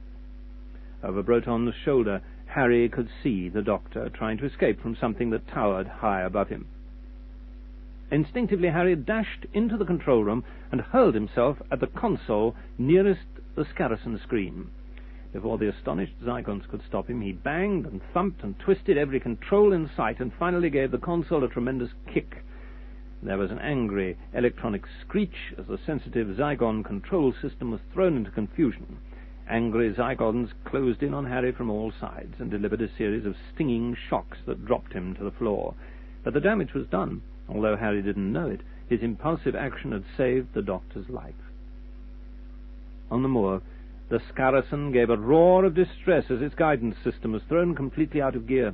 The long neck lashed about wildly, no longer seeking the doctor, who took the opportunity to roll clear. At the same time, the tentacles that had clamped the signalling device to the doctor's wrist went limp.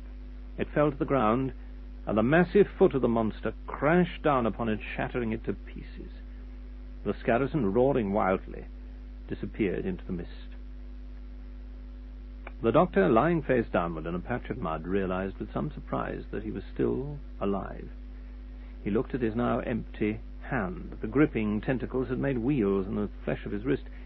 He began searching the immediate area and with some difficulty collected the smashed fragments of the calling device. Putting them carefully in his pocket, he set off for the inn. While Harry lay unconscious on the floor of the control room, the frantic Zygons worked to restore normal operations. Broton stood over them, hissing angrily, "Hurry, you fools, hurry!" The Zygon chief engineer looked up from his console. "The target reciprocator is dead, Commander. We've lost visual contact." The screen that saw through the eyes of the monster showed only a confused pattern of disturbance signals. Broton said thoughtfully, "The target reciprocator was attached to the doctor. It can be destroyed only by the Scaracen. If the reciprocator is dead, then so is the doctor." He inspected the work of the Zygon engineer, and their frantic efforts had nearly completed the repairs. "As soon as they are finished, recall the Scaracen." He kicked at the inert body of Harry. "How did this creature escape?" "When the replica was killed, the body print mechanism must have fused. Shall we kill him, Commander?" Broton considered it. "No, not yet. He may still be of use to us. Put him in the cell." The Zygons dragged Harry from the room. When the doctor failed to return to the moor, Sarah and the brigadier set off in a Land Rover to find him. Warrant Officer Benton stayed behind to supervise the final stages of what the men already called the brigadier's bug hunt. They were checking over the parlour when Angus, the landlord, came in. He looked indignantly at the soldiers swarming everywhere, peering behind pictures, under carpets, tapping sections of wall, and glancing beneath ashtrays and lampstands. "Here, now, what do you think you're doing?" Benton emerged from underneath the sofa. "Our brigadier's orders, Mr. McGranold. We're looking for Bugs." Angus was outraged. "Bugs, is it? You can tell Brigadier that this is a clean house." "Not that sort of bug," explained Benton patiently. "Microphones, spying equipment." "Oh, you're all mad. Who'd be hiding microphones in here?" "Better ask the Brigadier." Angus rounded on one of the searching soldiers. "Just mind what you're doing with that bed warmer. It's said to belong to the Duke of Cumberland." "All right, we believe you." Benton took the heavy copper warming pan from the soldier, looked it over, and hung it carefully back on the wall. "Okay, Jackson, check the window area." Angus shook his head in disgust. "You're wasting your time. And Tulloch, we don't need any clever contraptions to know what folk are up to. Everybody knows everybody's business as a matter of principle." Benton turned his attention to the stag's head on the wall. As he reached up, Angus called, "Keep your clumsy hands off that. It was a gift from the Duke of Forgill himself." "Keep your hair on," said Benton soothingly. Since the Brigadier had told him to do his best to avoid upsetting Angus, he gave the stag's head no more than a cursory examination before carrying on with the search. In the Zygon control room, Broton switched off the spy screen. "They are becoming suspicious. Tomorrow that monitor link must be removed." It was almost dark now. It was no easy task to find the doctor in the gloom of the misty moor. The Brigadier, methodical as ever, searched section by section. Sarah checked the map beside him. She looked up impatiently as yet another area proved blank. "Can't we hurry it up, Brigadier?" The Brigadier studied his compass. "We dash about all over the place. We're certain to lose him. System and method, Miss Smith. It's the only way." Eventually, the Brigadier's patience was rewarded. They found the doctor's abandoned Land Rover. The Brigadier made a note of its position so that he could send a recovery team. Search of the surrounding area led them to the place where the Scarrison had almost pinned the doctor down. Sarah shuddered as she looked at the churned-up ground. Something happened here, all right, but what? The Brigadier jumped from the Land Rover and made a careful examination of the ground. "Well, since there's no sign of a body or of any blood, we can assume the doctor managed to survive. Now, once he escaped the monster, what will be his next move?" "He'd go home?" suggested Sarah. "Precisely." The Brigadier jumped back behind the wheel. "Since we know the doctor has an excellent sense of direction, we'll find him somewhere on the direct route between here and the inn." Sure enough, the headlights of the Land Rover picked up the doctor's tall form about 10 minutes later. He was trudging rather wearily towards home. Even for the doctor, it had been a long, hard day. The Brigadier pulled up beside him. The doctor climbed into the Land Rover and settled into the back seat with a grateful sigh. "Are you all right, Doctor?" Sarah asked anxiously. "What happened?" The doctor told them of his narrow escape. "Luckily for me, the cyborg overstepped its mark," he concluded. He didn't yet know about Harry's handy intervention. "Cyborg, eh?" said the Brigadier.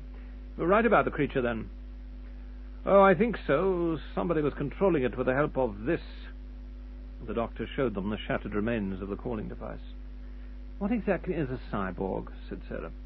"A sort of hybrid creation, half animal, half machine. Oh, they must be a very interesting species." "Who must?" demanded the Brigadier. "Whoever's controlling the monster. Fascinating technology. Now, then, was my little romp all in vain, or did you manage to locate their base?" Sarah produced a map. "There, you see, Doctor, under Loch Ness, fairly close to the shore." The doctor frowned. "And very close to Forgill Castle." They could see the lights of the village ahead of them now, and the Brigadier said over his shoulder, "Well, Doctor, what's your next move?"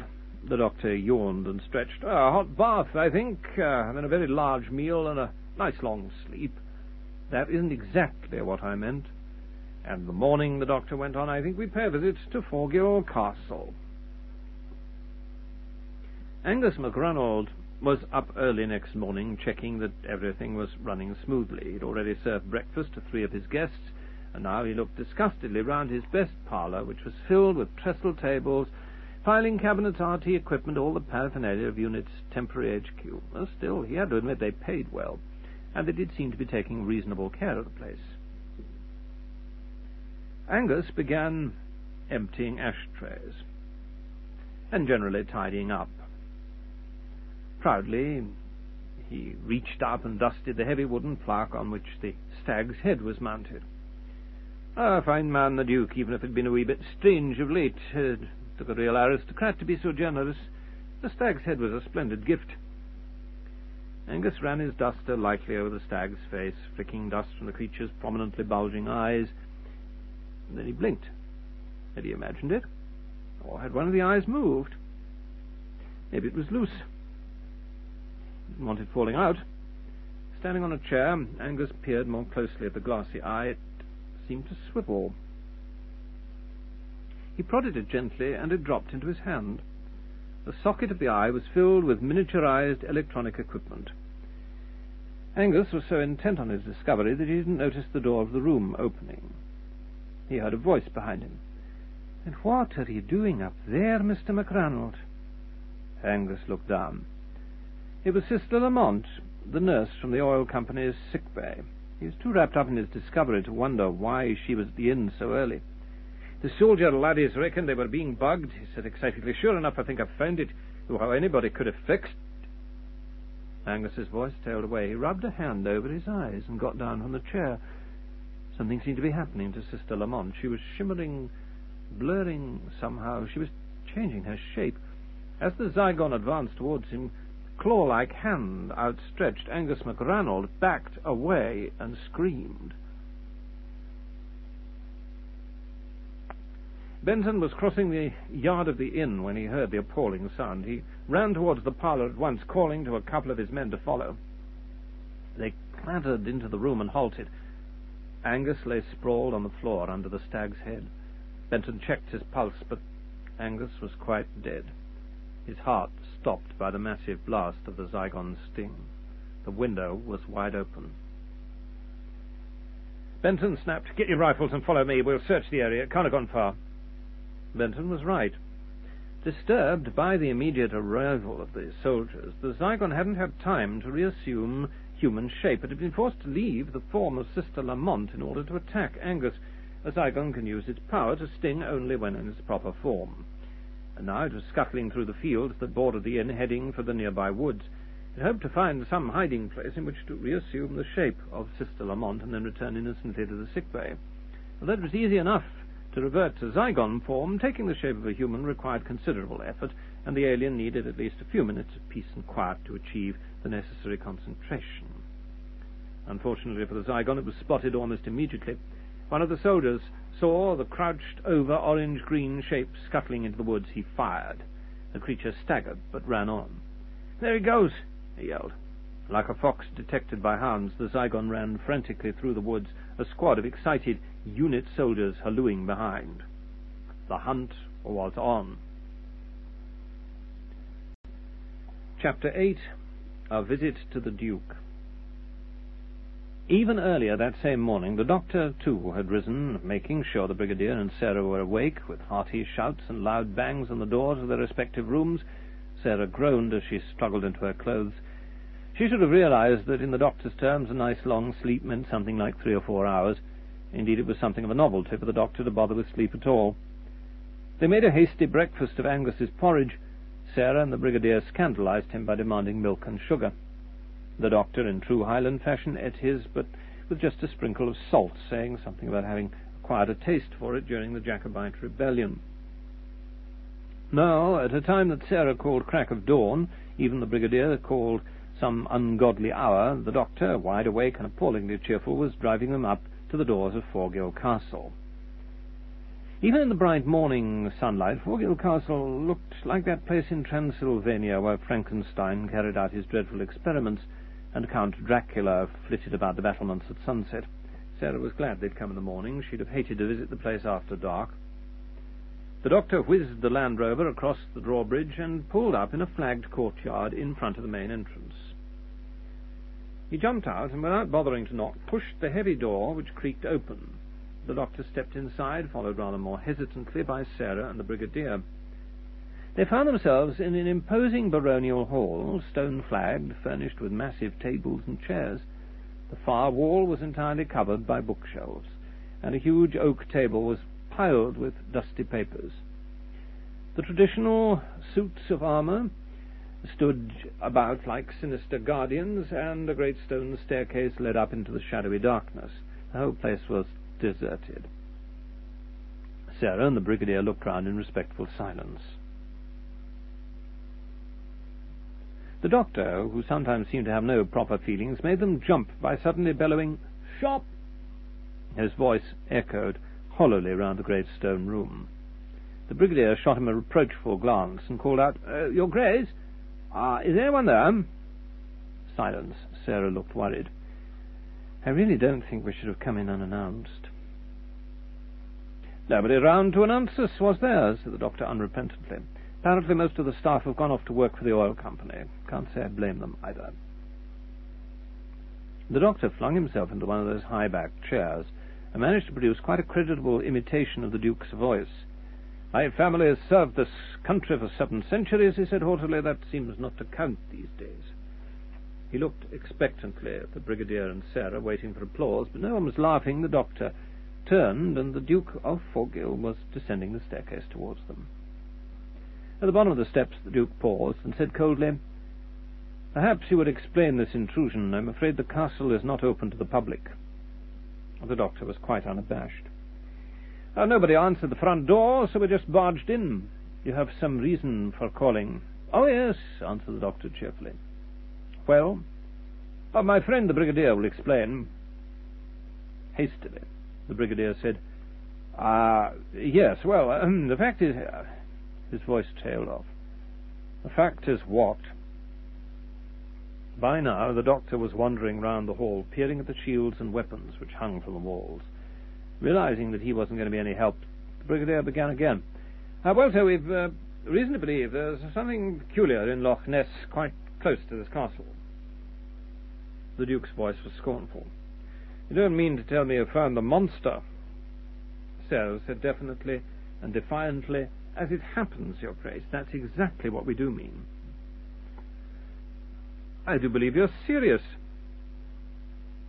The doctor raised the visor on a suit of armour and let it down with a clang. "Oh, we are," he said, "very." Pulling himself together, the Brigadier gave the Duke a potted history of recent events. He ended with a discovery that the alien base was somewhere underwater in Loch Ness, just offshore and fairly close to the castle. He stumbled to the end of his explanation, not helped by the expression of disbelief plainly visible on the Duke's face. "I see. And what do you intend to do about the aliens, Brigadier?" Here the Brigadier was on firmer ground. Direct military action was always his forte. "I'm having some depth charges flown up right away. They'll be here this morning. With Your Grace's permission, since our target's so close to the castle, I propose to use them at once." "Depth charges?" The Duke sounded horrified. "Can't explode depth charges in Loch Ness." "That's the only answer, Your Grace. These creatures have given every proof they are hostile. They and the monster they control must be destroyed." The doctor had drifted back towards them, and the Duke turned to him in appeal. "And you, Doctor, are you party to this militaristic nonsense?" The doctor smiled. "The Brigadier does have a rather touching faith in a high explosive as a universal solution," he admitted, "and at the moment I simply can't think of an alternative." Sarah looked at the doctor curiously. It was very unlike him to go along so tamely with the Brigadier. He usually had some quite different and, of course, far superior plan of his own, since he was very much opposed to dealing with problems by blowing them up. She'd so often heard him expressing his scorn for the limitations of the military mind. Why was he being amenable? Sarah had a feeling that something was going on under the surface of the conversation between the doctor and the Duke. It was as if they were fighting a kind of verbal duel. The Duke paused for a moment. He spoke slowly and carefully, marshalling his arguments. "There is no proof. There never has been any proof that the monster exists." "It exists, all right," said Sarah indignantly. "Last night it chased the doctor halfway across Tulloch Moor." "What's more," added the Brigadier, "we believe it's been attacking the oil rigs." "Loch Ness is 7 miles from the coast. Are you suggesting the monster can cross that distance to the sea without being seen?" Maybe there's an underground river, suggested Sarah. Hardly. Loch Ness is too high above sea level. But there is an underground channel, Your Grace. The doctor spoke with calm assurance. It runs from Loch Ness to the Devil's Punch Bowl, a small loch near the village and close to the sea. That's the monster's back door.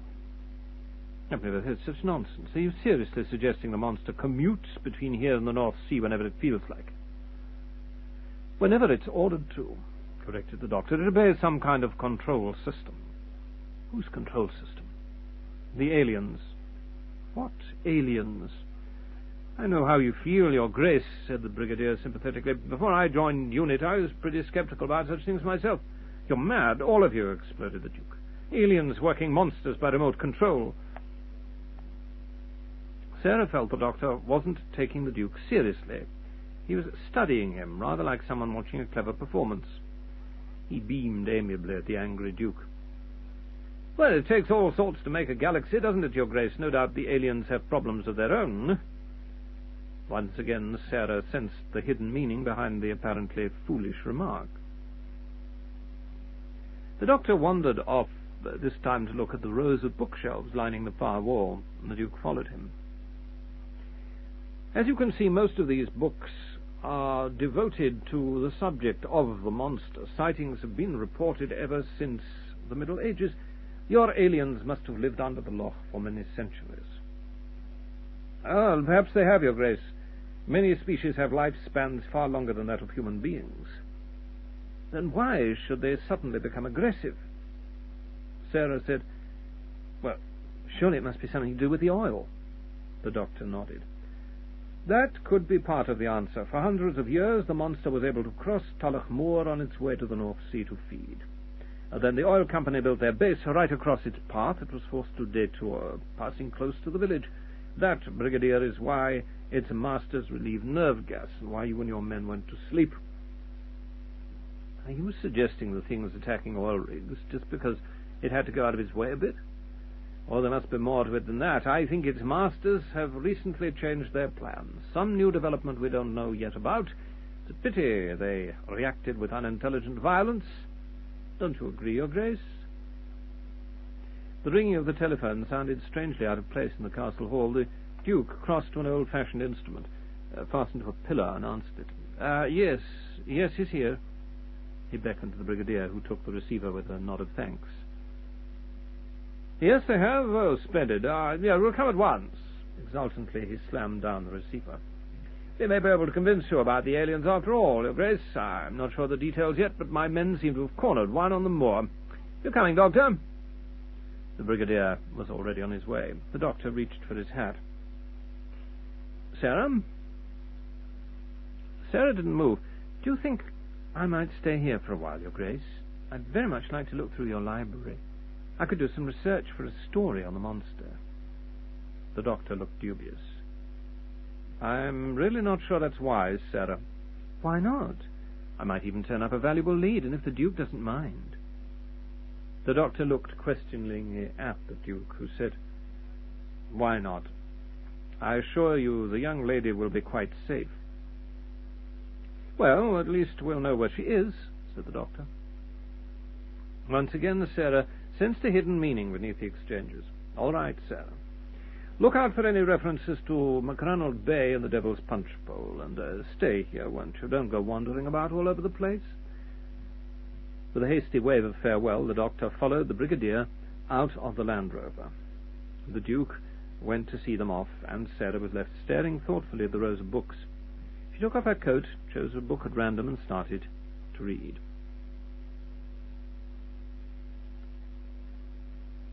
After a hair-raising drive across Loch Moor, the doctor and the Brigadier found Benton at the edge of a heather-covered hill ringed with unit troops.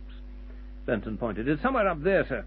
One of the men took a shot at it, thinks he's winged it. It can't get away. The hill's completely surrounded. Shall I tell the lads to move in? The Brigadier nodded. All right. I want it captured alive, if possible. And tell them to be careful, added the doctor. They mustn't get too close. Benton nodded grimly. Don't worry, Doctor. We know what it can do. Rifles at the ready, the troops began to move forward, combing through the heather like beaters on a chute. Out of sight, on the other side of the hill, a unit corporal was taking advantage of his isolated position to have a quiet smoke, but he was still on the alert, and he whirled round quickly when he heard a rustling behind him.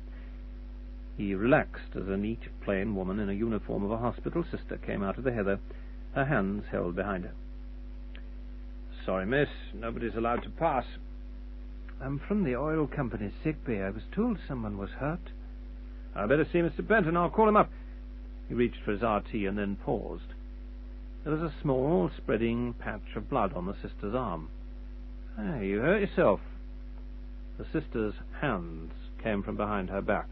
In one of them was gripped a jagged chunk of rock. Before the sentry could react, she swung it viciously to the side of his head. As he collapsed in the heather, the Zygon jumped into the unit Land Rover and drove off at high speed. Chapter 9. The Secret of Forgill Castle. The Brigadier looked down sadly at the body of Angus MacRonald and then pulled the blanket back over the dead man's face. He nodded to the 2 unit soldiers who picked up the stretcher and carried it away.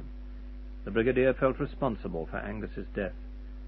"We hadn't commandeered this in as IHQ." The doctor nodded, his face equally grave.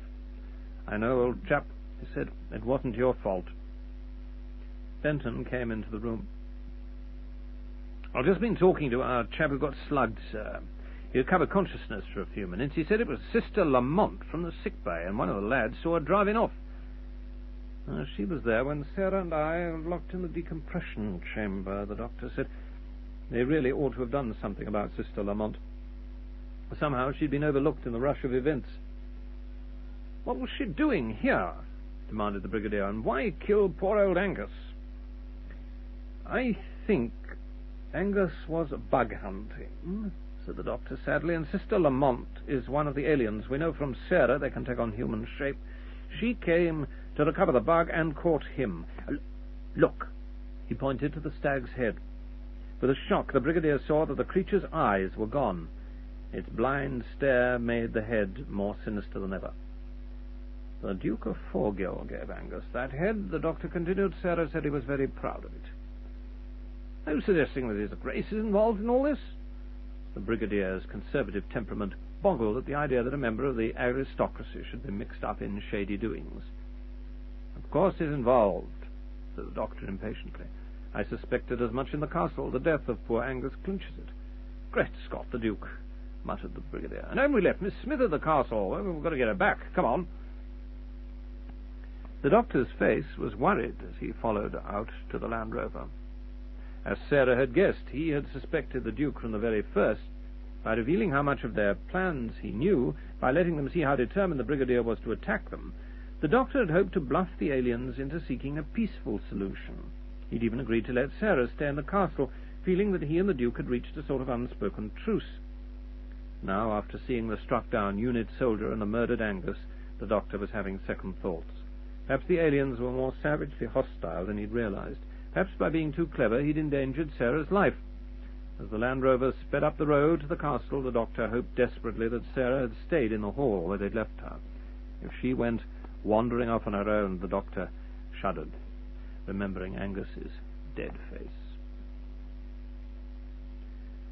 The Duke of Forgill looked on with polite interest as Sarah ploughed her way through the musty books. She closed the volume she was reading and pointed to the top shelves. "What are those big books up there?"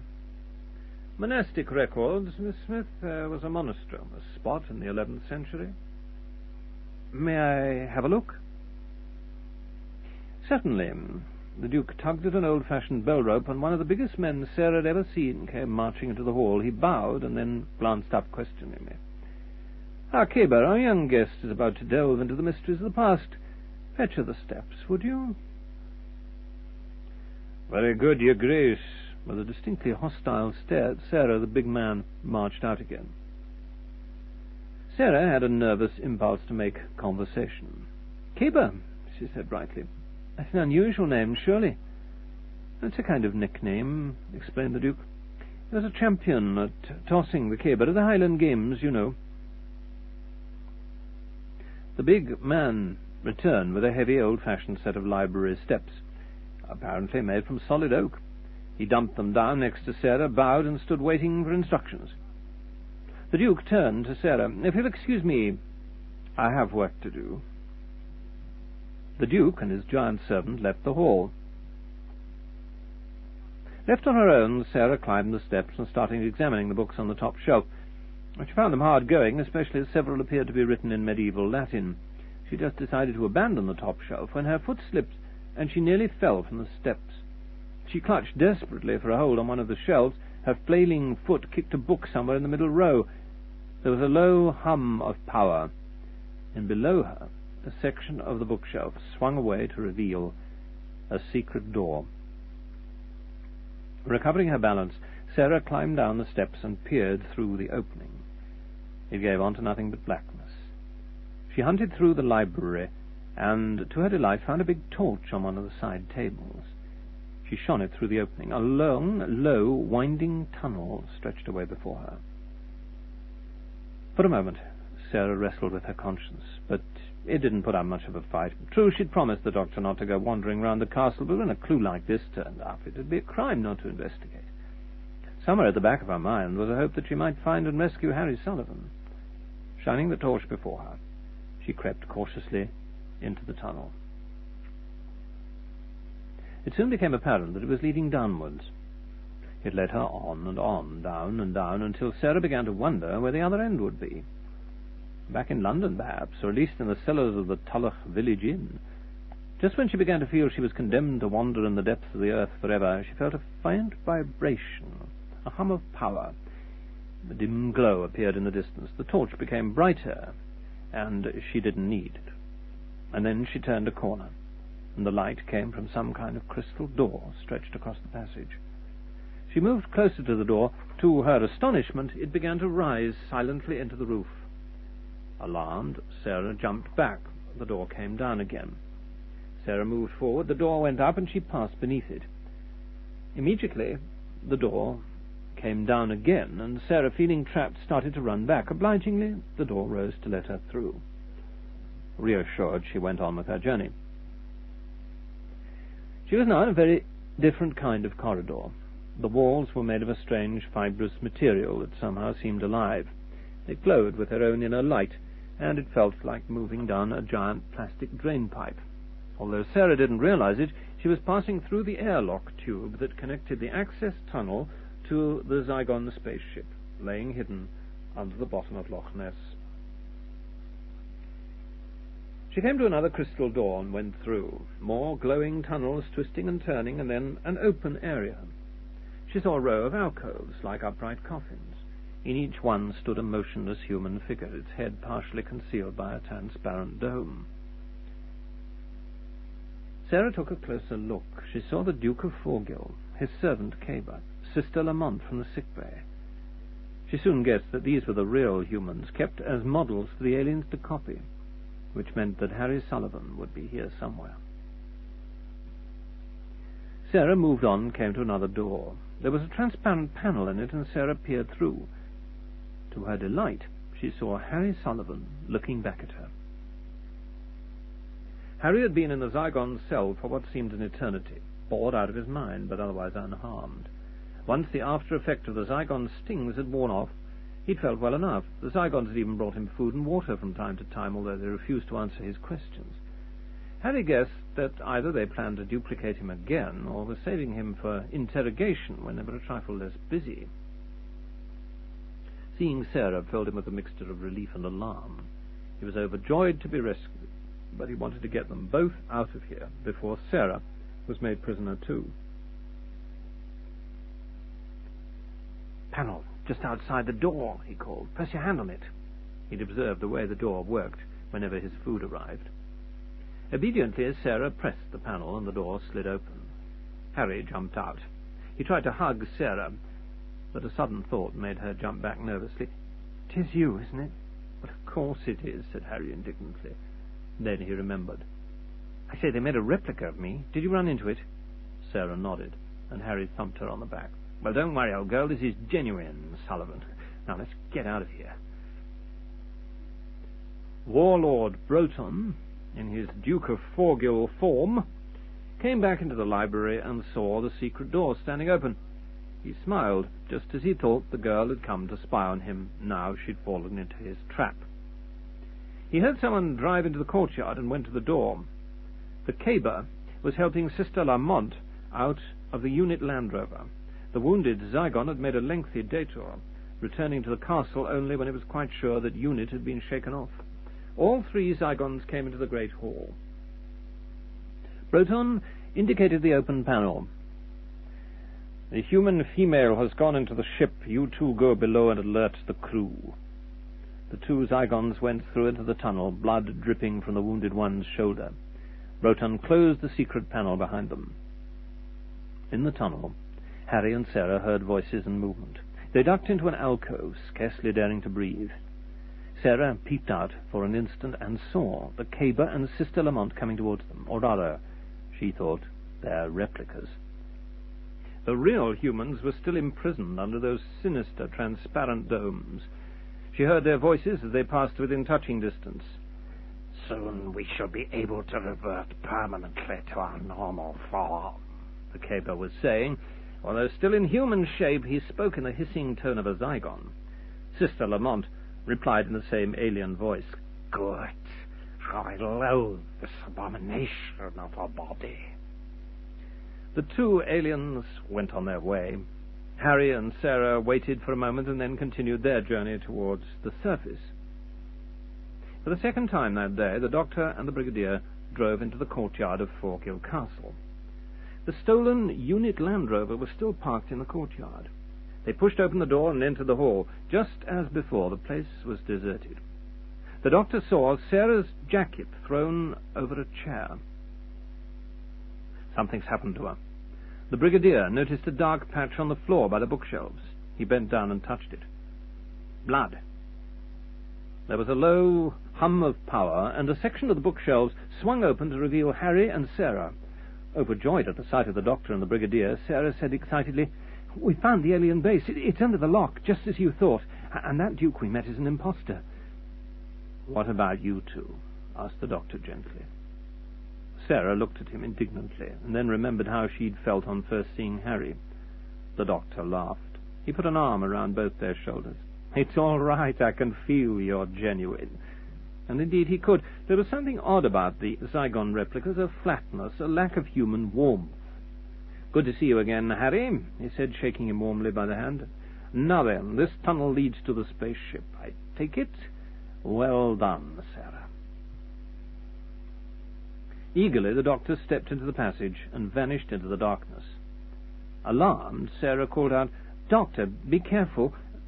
There was a moment's silence, the sound of a scuffle, and then from the blackness of the passage came a fierce shout of rage and pain, in what was unmistakably the Doctor's voice. The Brigadier drew his revolver and made for the passage.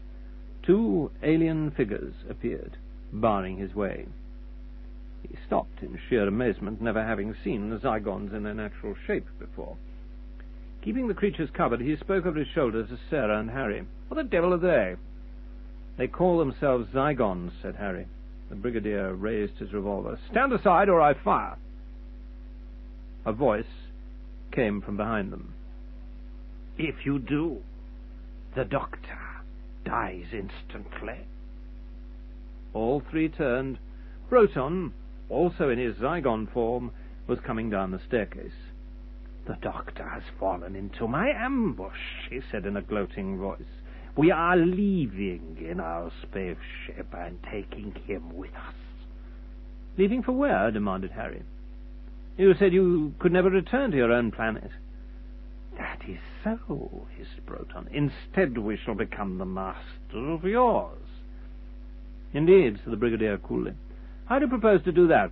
Take more than a few wrecked oil rigs to conquer the Earth." "Destroying the oil rigs was only the beginning. A small trial of strength for the Skarasan. Our real attack is still to come." Snatching a leather document case from the table, Broton crossed to the entrance of the secret passage and stepped aside. "Remember any attempt to follow, and the Doctor dies." He disappeared into the blackness, and the door closed behind him. Sarah and Harry looked at each other in baffled despair. The Brigadier grabbed his walkie-talkie. Don't worry, we're not beaten yet. Within a few moments he was in contact with HQ. Benton, there's depth charges here. Excellent. I want them at Forgill Castle now. Not much later, Harry and Sarah were looking on anxiously as Benton supervised the setting up of a depth charge launcher on the edge of Loch Ness. I knew those charges would come in handy, said the Brigadier with evident satisfaction. What about the doctor? Sarah asked anxiously. He's down there too, you know. The Brigadier sighed. I'm not attempting to destroy the ship. I set the charges to explode high, just to shake them up a bit. When they realize that we've got them cold, they'll come to the surface and surrender. You ready, Mr. Benton? Benton nodded. Ready, sir. Right, fire one. The depth charge flew through the air and disappeared beneath the surface of the loch. Seconds later, they heard the rumble of an underwater explosion. Fire two. A second depth charge. A second explosion. Deep beneath the waters of the loch, the Zygon ship rocked and shuddered. The doctor, a prisoner in the control room between two Zygon guards, said affably, that feels like my old friend the Brigadier. He does love a nice big noise, you know. We are attacked, hissed Broton. Prepare for flight. The Zygon hands moved over control nodules and the hum of power rose to a crescendo. From the edge of the loch, the Brigadier yelled happily, Give him another one! Another depth charge flew through the air to splash into the waters of the loch. The Zygon control room shuddered again. Report, ordered Broton. All damage minor. Main systems functional. Maximum flight range, 700 Earth miles. Another explosion rocked the ship. On the loch side, the Brigadier gave a smile of satisfaction as the rumble of the last explosion died away. Well, that should teach him we mean business. At the control room, the doctor looked on with interest as the Zygon crew moved into a final burst of almost panic-stricken activity. Activate Dynachron thrust, screamed Broton. The power hum went up another notch, and the doctor's cheerful voice could still be heard over the din. Going somewhere, are we? He asked cheerfully. The Brigadier and his friends watched the still surface of the loch. Suddenly the water began to steam and bubble. The Brigadier nodded in satisfaction. You see, they're coming up. And indeed the Zygons were coming up, but not in the way the Brigadier had imagined, like a World War II submarine surfacing in surrender. Looking like a vast barnacle-covered crab shell, the Zygon ship broke the surface of the loch like an underwater missile and shot straight up into the air. The Brigadier, Sarah and Harry watched as the strangely shaped vessel streaked up into the sky and disappeared over the trees. Well, Brigadier, said Sarah grimly, what now? For once the Brigadier was lost for words. Chapter 10. Plan for Conquest. It took the Brigadier only a moment to recover his self-possession. Benton, get the men back into the vehicles. We'll be leaving here straight away. Harry gazed up into the sky, trying to catch a last glimpse of the disappearing spaceship. Where can they be heading? Broton said their ship was crippled. In the Zygon control room, Broton snapped, Check Rimar pulsator. I'll never get this old banger out of Earth's gravity, said the doctor cheerfully. Your Dynachron drive's out of phase. Listen. And indeed, there was an irregular, jarring note in the electronic hum filling the control room. Silence, hissed Broton. Unnecessary speech is forbidden here. No wonder your conversation's so dull. The doctor knew he'd made a mistake as soon as he spoke. He'd finally driven Broton too far. The Zygon lunged forward, claw-like hand outstretched, and sent a savage blast of energy through the doctor that dropped him unconscious to the floor. Beside the loch, the Brigadier was barking orders into his walkie-talkie. That's right, emergency alert, all radar systems, alien spacecraft heading due south from Loch Ness. Alert Strike Command, but warn them there's to be no attack. I repeat, no attack until ordered by me. Have my aircraft standing by at Inverness, fueled for immediate return to London, that's all. Out. The Brigadier jumped into his Land Rover, where Harry and Sarah were waiting for him. Brigadier," said Sarah. "Shouldn't we search the castle before we leave?" "What for? There's nobody there now." "We might find some kind of clue, or something to tell us where the Zygons have gone." "Or at least what they plan to do," supported Harry. The Brigadier looked dubious. "Well, I suppose it might be worth a look, just an off chance. I've got to get back to Tulloch and coordinate things. I'll drop you two off at the castle, if you like." The Doctor recovered consciousness in the little cell that had once held Harry Sullivan. He heard Broton's voice. "The humans will attempt to follow our course by their primitive radar, transmit maximum jamming signal." "Yes, Commander." The other Zygon marched away. Weakly, the Doctor said, "You've been hiding too long, Broton. It's become a habit." Broton looked down at him dispassionately. "What do you mean?" "I thought your plan was to rule the world." "The plan has not changed." The Doctor struggled to his feet. "Well, there you are, then. You can't rule the world if you're in hiding. You'll have to step out on a balcony from time to time and wave a gracious claw." It was obvious Broton didn't share the Doctor's sense of humour. "In a few hours," he said solemnly, "there will be no more need for secrecy. Have no doubt, Doctor. Your world will recognize its new master." A wave of giddiness came over the Doctor, and he leant against the cell wall. 2 Zygon stings in rapid succession had been a bit much, even for his resilient constitution. "Well, Broton, we shall see what we shall see," he said feebly. It wasn't much of a riposte, but it was the best he could manage for the moment. Sarah and Harry spent a long time searching the castle, but they found nothing to give them a clue to Broton's destination. The castle was so huge it would take an army to do a proper job, so they concentrated on the few rooms that showed signs of habitation, particularly the great hall, where Broton appeared to have spent most of his time.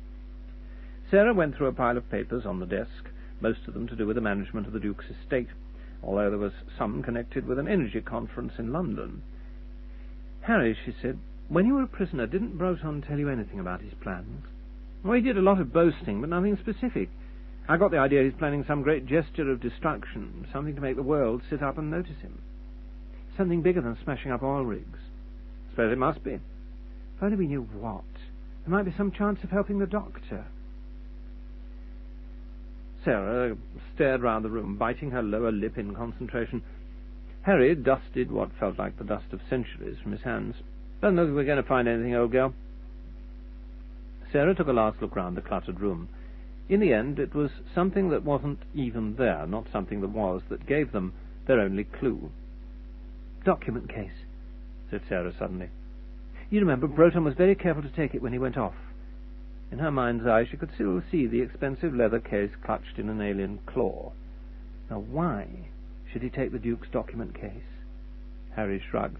"Maybe he fancied a souvenir. Come on, let's get back to HQ. I'll ring Tulloch for some transport." As Harry went to the telephone, Sarah stood lost in thought. She didn't realize it, but noticing the missing document case was the nearest she'd come yet to discovering the Zygons' plans. The Zygons' crippled ship flew just above the layer of low cloud. Broton knew that they would have to land soon. For all his boastings, the patched-up, crippled ship couldn't last much longer. That was why he'd reacted so violently to the Doctor's taunts. With a surge of relief, he heard his engineer said, "We have discovered a possible landing zone, Commander." Immediately, Broton said, "Prepare for descent." Whatever it was, it would have to do.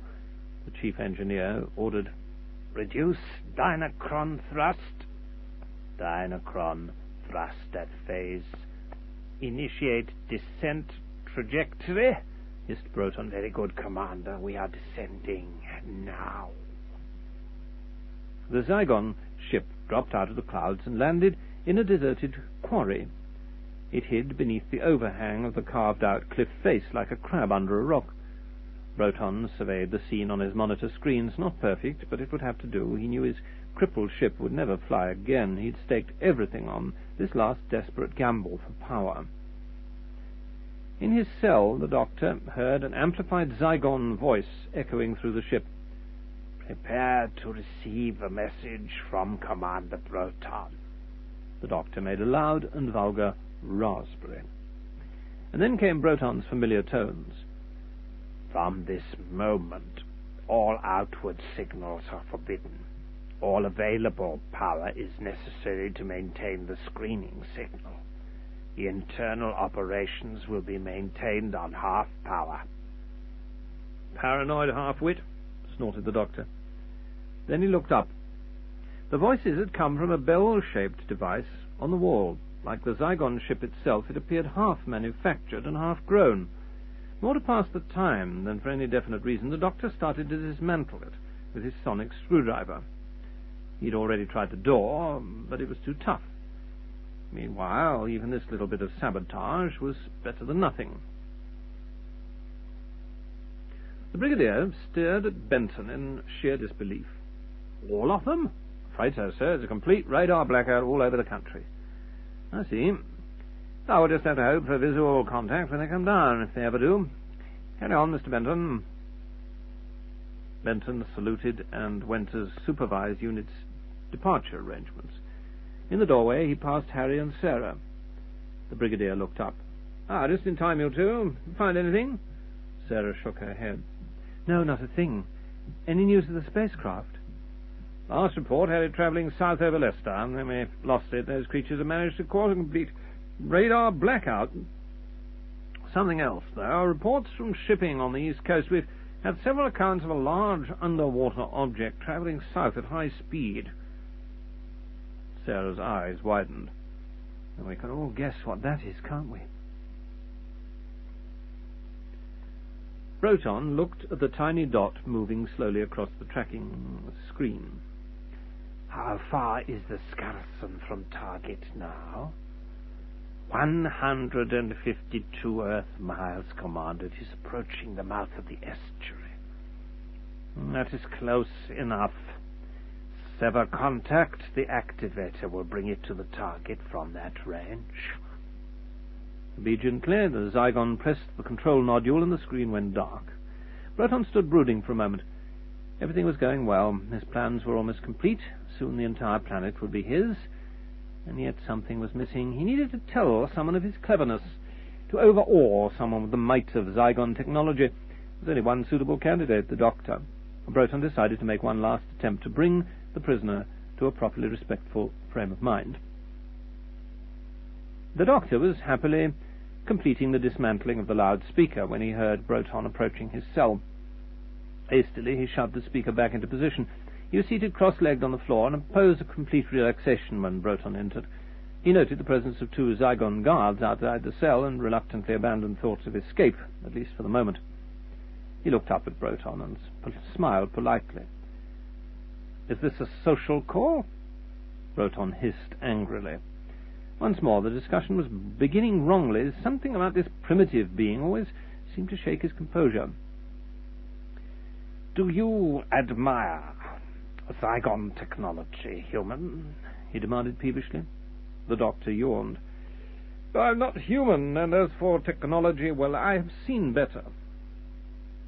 Broton ignored the first part of the remark. Since these primitives hadn't yet achieved true spaceflight, everyone on the planet must be human, except, of course, for the all-conquering Zygons. He concentrated on the doctor's slur on Zygon achievements. "Better than this, human?" The doctor saw Broton's form shimmer and blur. Seconds later, the Duke of Forgill stood before him, this time dressed not in shooting tweeds, but in immaculate morning dress. The doctor clapped politely. "Very impressive," he said admiringly. "Yes, very good indeed." Broton looked at him suspiciously. At last the prisoner was expressing proper sentiments, although still with an air of mockery. "Tell me," said the doctor casually, "why do you keep the originals alive?" "It is necessary to deregister a body print at frequent intervals. Otherwise the original pattern dies." "I hope you're not planning to duplicate me." "There is no need for more concealment. You seem the most intelligent of the primitives on this planet. You can serve us or die." Ignoring this offer, the doctor said, "But you still need a replica of the Duke. We have one further use for that shape, and one only. A formal occasion, I take it. Broton smiled mockingly. Perhaps. The doctor saw Broton wasn't going to tell him anything specific. I gather we've landed. Where are we? You may ask many questions. Well, it's the only way to learn anything, said the doctor reasonably. Here's another for you. When does the great operation begin, your conquest of this planet? As the doctor had guessed, Broton was unable to resist the opportunity for more boasting. Phase 1 is already complete. And what do you intend to do with the planet when you have it? The doctor inquired politely. I mean, it's rather a big place for just you and your ship's crew. There are many other Zygon ships roaming the galaxy since our planet was destroyed in a solar catastrophe. Once this planet is ours, I shall summon them here to their new home. Do you think they'll like it here? Earth is surely very different from your home world. That can be remedied. The other ships will arrive gradually over several centuries. We Zygons are a long-lived race. While we are waiting for them, I shall restructure this planet. The doctor gave a whistle of genuine admiration. I'll say this for you, Broton. You certainly think big. How do you propose to achieve that? Broton made a lordly gesture. The polar ice caps must go. The mean temperature will be raised several degrees. Thousands of lakes constructed with the right mineral elements to breed more herds of scarcen. I shall recreate my own world here on Earth. Using the human population as forced labor, I take it? Broton nodded. Human labor and Zygon technology. The task is challenging but not impossible. The doctor shook his head. You underestimate the human race, Broton. They'll never consent to be the slaves of the Zygons. They will, Doctor. Once I have demonstrated my power. Still in the immaculate form of the Duke of Forgill, Broton turned and strode from the cell, closing the door behind him. The doctor took the partially dismantled speaker from the wall and stared thoughtfully at it. The first glimmerings of a plan began to form in his mind. It was a good plan, with only one flaw. The slightest error in calculations would result in his death. Chapter 11. Escape. In the usually busy communications room at Unit London HQ, Sarah and Benton sat looking gloomily at a pile of silent equipment. The doctor's tracing equipment had been brought down and installed, but it registered nothing. Benton unwrapped some chocolates and passed a piece to Sarah. They sat munching sadly. Something's bound to happen, miss, soon, Benton tried to be consoling. I mean, these creatures have got a plan. They'll have to make a move. It's the doctor I'm worried about. For all we know, he could be dead. Oh, come on now. Take more than that lot to kill the doctor. He's probably planning his escape right now. Sarah managed to smile. I know. It's just not hearing anything. Benton hurriedly swallowed his last piece of chocolate as the Brigadier bustled into the room. Any news, sir? He asked a little indistinctly. Nothing of the spaceship, but the undersea object's been sighted again. The Navy's sending some frigates. Everyone looked up eagerly as the telephone rang. Benton took the call. His eyes widened and he gave a silent whistle. Yes, he's here. I'll put you through now, sir. Benton covered the mouthpiece and hissed, It's for you, sir. The PM from Stansbridge House. Brigadier raised his eyes in a silent prayer and took the receiver. Yes, sir. Absolutely, sir. No public announcement. Discreet action. Discreet but resolute action. Yes, sir. I'll keep you informed. Very gently he replaced the receiver. Sarah guessed he was resisting the temptation to crash it down. She could imagine the sort of instructions he'd been given. He was to take firm action without, of course, being rash. Whatever happened, it was the Brigadier's head on the block. Politicians! Exploded the Brigadier. All very well for them. Sarah gave him a sympathetic smile. What are you going to do, Brigadier? Just what I always do, Miss Smith. I shall act as I think best. The doctor had succeeded in disentangling the twisted mass of roots and ganglia behind the Zygon loudspeaker. He regarded the maze of glowing and humming power lines. Organic crystallography wasn't really his forte, but he thought he'd worked it all out. The glowing crystal here was a part of the main power system, and this smaller cable was connected to the ship's transmission equipment. Somehow the two had to be linked, and there was only one way. The doctor braced himself and ripped the vine-like cable free of the socket. He gripped the live end firmly. By stretching his other arm, he could just reach the power crystal. "Now for the big question," he said softly. "Is half-power lethal?" There was only one way to find out. The doctor lunged and grasped the power crystal with his free hand, bridging the two sections of the ship's power network with his body. Immediately an immense burst of dynachronic power flowed through the doctor's body and into the transmission system. He twisted and writhed in agony. Sweat poured from him, but grimly he held on. A loud, burbling shriek filled the entire ship. As the doctor had hoped, his action had two effects. It cut out the Zygons screening network, which had caused the radar blackout and was now concealing the position of the ship. More important, it betrayed the position with a powerful diastolic signal, as easy to pick up as a smoke signal in the empty desert. If only the Brigadier was using the tracing equipment properly, thought the doctor, and then consciousness started to fade away. Despite his fierce determination, his fingers began slipping from the power crystal. In the control room, Broton, now back in his Zygon form, turned to his chief engineer in consternation. "A relay has jammed on the diastolic circuit." The Zygon checked his controls. "No, Commander, the circuit panel is in order. Trace the source immediately. We must stop the transmission." The engineer bent over a screen which showed the ship's power network. "It's registering on the internal power feed from the prison area." "The doctor," said Broton grimly, and they set off for the cell at a run. At Unit HQ, Benton leant eagerly over his equipment. "I'm getting something, sir. Look!" On the doctor's trace screen, the Zygon signal was registering like a fiery beacon. The Brigadier rubbed his hands. "Now, if the tower squad are on their toes, we've got 'em." A special unit squad had installed a set of the doctor's tracing equipment on top of the post office tower. 2 traces were needed to give an accurate fix. The phone rang almost immediately. Benton grabbed it. "Yes, we've got it too. Clear as day. Right. Give me the bearing." Benton jotted down some figures on the pad that already held his readings and ran to the map table. He made quick calculations, then used a big plastic ruler to draw 2 lines across the map. Triumphantly, he pointed to the spot where they intersected. "Here, sir. Just beyond Brentford." He looked closer at the Ordnance Survey map. "There seems to be some kind of quarry, sir. Anyway, we know where they are." By the time Broton reached the cell, the signal had already died away. The doctor lay motionless on the floor. The Zygon engineer examined him. "He is dead.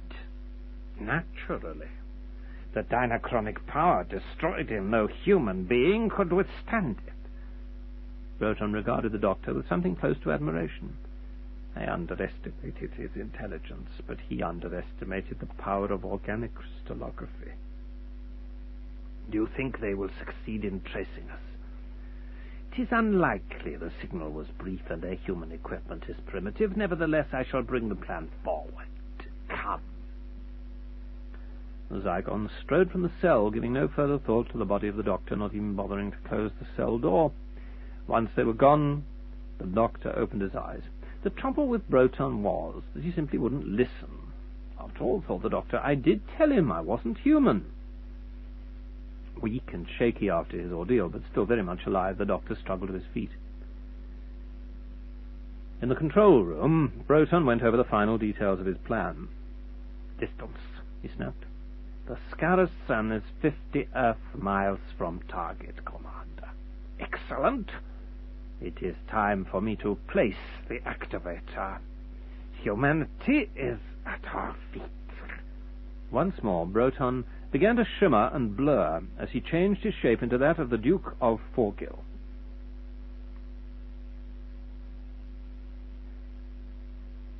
After a bit of deep breathing and a few of his special setting-up exercises, the doctor felt not quite as good as new, but almost.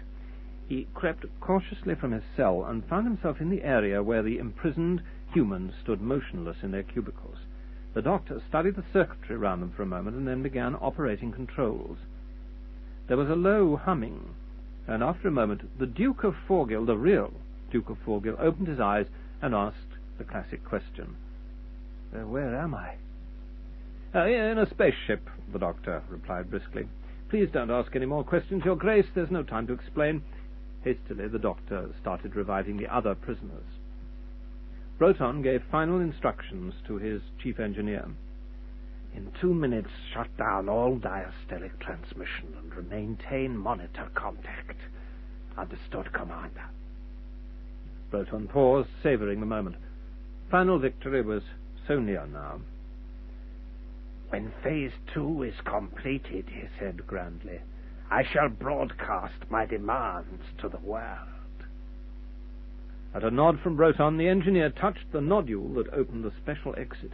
A panel opened in the side of the Zygon ship, and Broton, warlord of the Zygons, wearing for the last time the shape of the Duke of Forgill, stepped out to conquer the world. Inside the ship, the doctor, watched by a confused group of newly released prisoners, was pointing his sonic screwdriver at a mushroom-like projection in the ceiling. What are you up to now, man? Grumbled the Duke, inclined to be tetchy after his long imprisonment. This is a fire sensor, Your Grace, and if I apply sufficient concentrated heat... A clangorous alarm rang through the ship. The doctor grinned. All of you, back into your alcoves and sham dead. We'll see how good their fire drill is, eh? Panic-stricken Zygons soon began to rush along the corridor, hunting for the source of the fire. All Zygon ships are highly inflammable, and the fear of fire built deep into the Zygon consciousness because it caused them to act with hysterical fear. As soon as the Zygons were past, the doctor emerged from hiding and led his little group to the now empty control room. As the automatic door closed behind them, the doctor tapped the K-bar on the shoulder and pointed out a projecting root, rather like a gear stick. You see that? It controls the vacuum mechanism that opens the door. Just break it off, will you? The gnarled lever was astonishingly tough, but the cable was astonishingly strong. Muscles bulging, he ripped it clear from its socket. When the Zygon crew realized they'd been tricked and tried to re-enter the control room, the door remained obstinately closed against them. They began to scrabble at it with their claw-like hands, hissing in rage and terror. The doctor looked round the control room thoughtfully and pointed to a complex mechanism set a little apart from the other controls. Anyone know what this is? The baffled group shook their heads. You tell us, said Sister Lamont in her soft Highland voice. It's the self-destructor unit, the doctor said rather sadly, and it works like this. He tugged at the control nodule, and the destructor unit began to hum with power. The group of released prisoners looked at it in silent wonder. The doctor touched another nodule, and a hatch opened on the side of the ship. In a conversational tone, the doctor added, We've got about 60 seconds before the whole ship blows up. This was something the captives could understand, and if the doctor hadn't stood aside, he would have been trampled in the rush. In the quarry, the brigadier checked that the hastily set-up cordon of soldiers round the spaceship was properly in place. Beside him stood Harry Sullivan, loaded down with the latest thing in thermic lances, ready to cut his way into the Zygon ship. Sarah, who'd been allowed to come only on the strict understanding that she stayed in the Land Rover, looked on anxiously, waiting for the attack to start. Taking a deep breath, the brigadier prepared to give the order to attack. Before he could get the words out, a hatch in the ship's side opened, and a motley assortment of people rushed out, the doctor close behind them. At the sight of the brigadier and his men, the doctor yelled, Get back, all of you! Back and down! The brigadier relayed the order. All right, everybody, pull back and take cover. The circle of men round the spaceship suddenly expanded as everyone started to run away from it. Sarah ran up a slight rise and turned to call the doctor. Doctor, over here! The doctor came sprinting up to her. Get down! He yelled, and Sarah threw herself to the ground. There came a rumbling explosion, a blinding white flash, and then silence. Cautiously, Sarah raised her head and looked back at the spaceship. She saw nothing.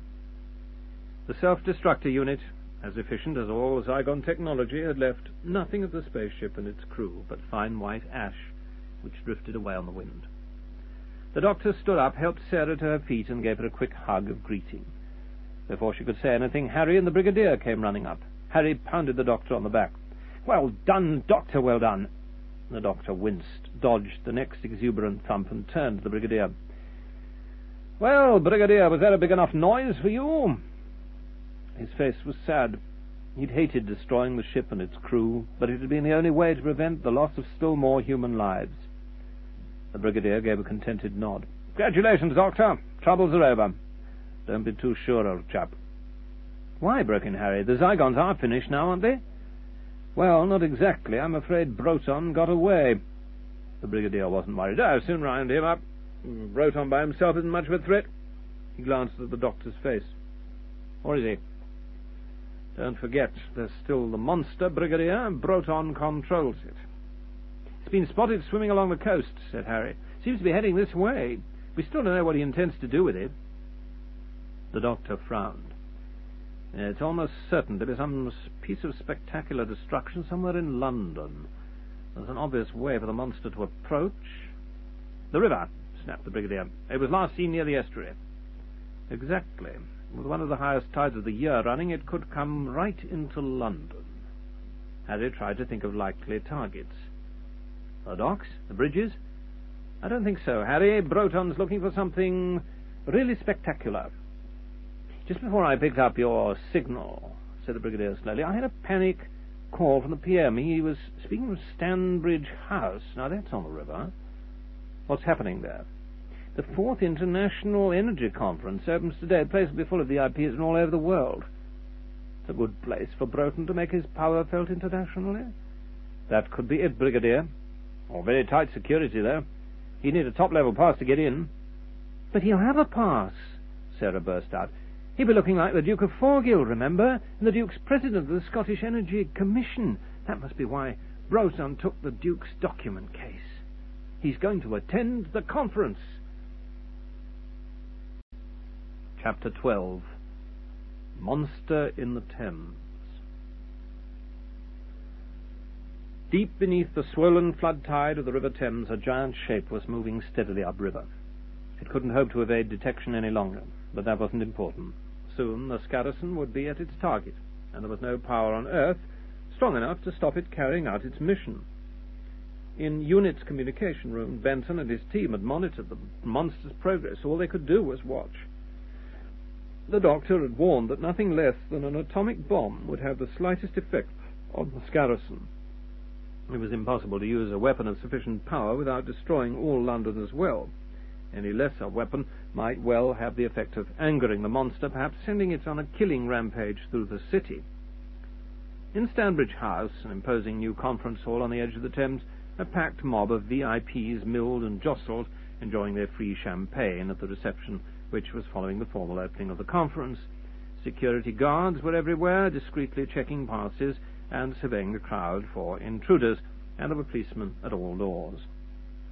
His Grace, the Duke of Forgill, moved quietly through the guests, well-known and respected figure. He seemed rather weary and abstracted, nodding in reply to the greeting of old friends, but never stopping to talk. He crossed the main hall and left by one of the side entrances, showing his pass to the policeman on guard, who touched his helmet respectfully. "Need a breath of air," explained the Duke. "Terrible crush in here." Once out of the policeman's sight, the Duke moved not upwards towards the open terrace that overlooked the river, but downstairs to the basement. He slipped through an unmarked service door and followed a concrete staircase leading to the cellars. At the end of a bare stone corridor, he came to a metal door marked "No Admittance," pushed it open and went inside. Another flight of steps led down into darkness. In the conference hall, scandal and confusion was breaking out among the delegates. There seemed to be some kind of flap on.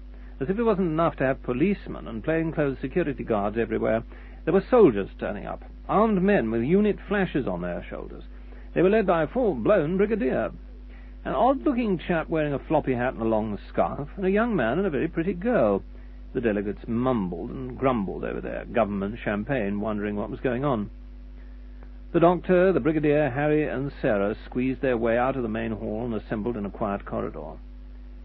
"No sign of him in there," said the brigadier. "Still, we know he's here somewhere. Security checked him into the building." "What's in this building beside the hall itself?" asked the doctor. The brigadier produced a plan.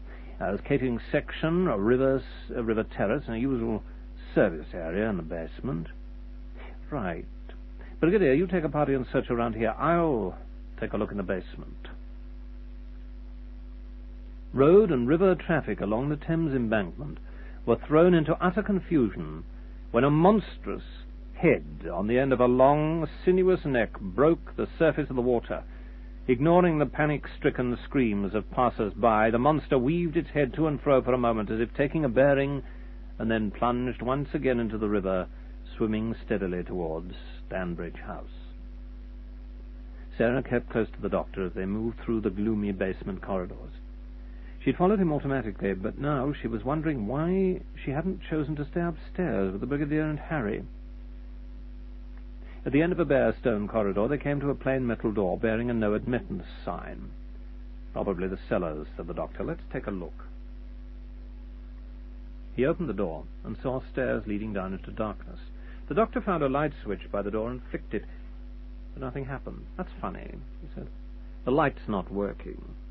Sarah giggled nervously. "Somebody should tell the Energy Congress." The doctor flung open the door wide so that light from the corridor streamed onto the steps.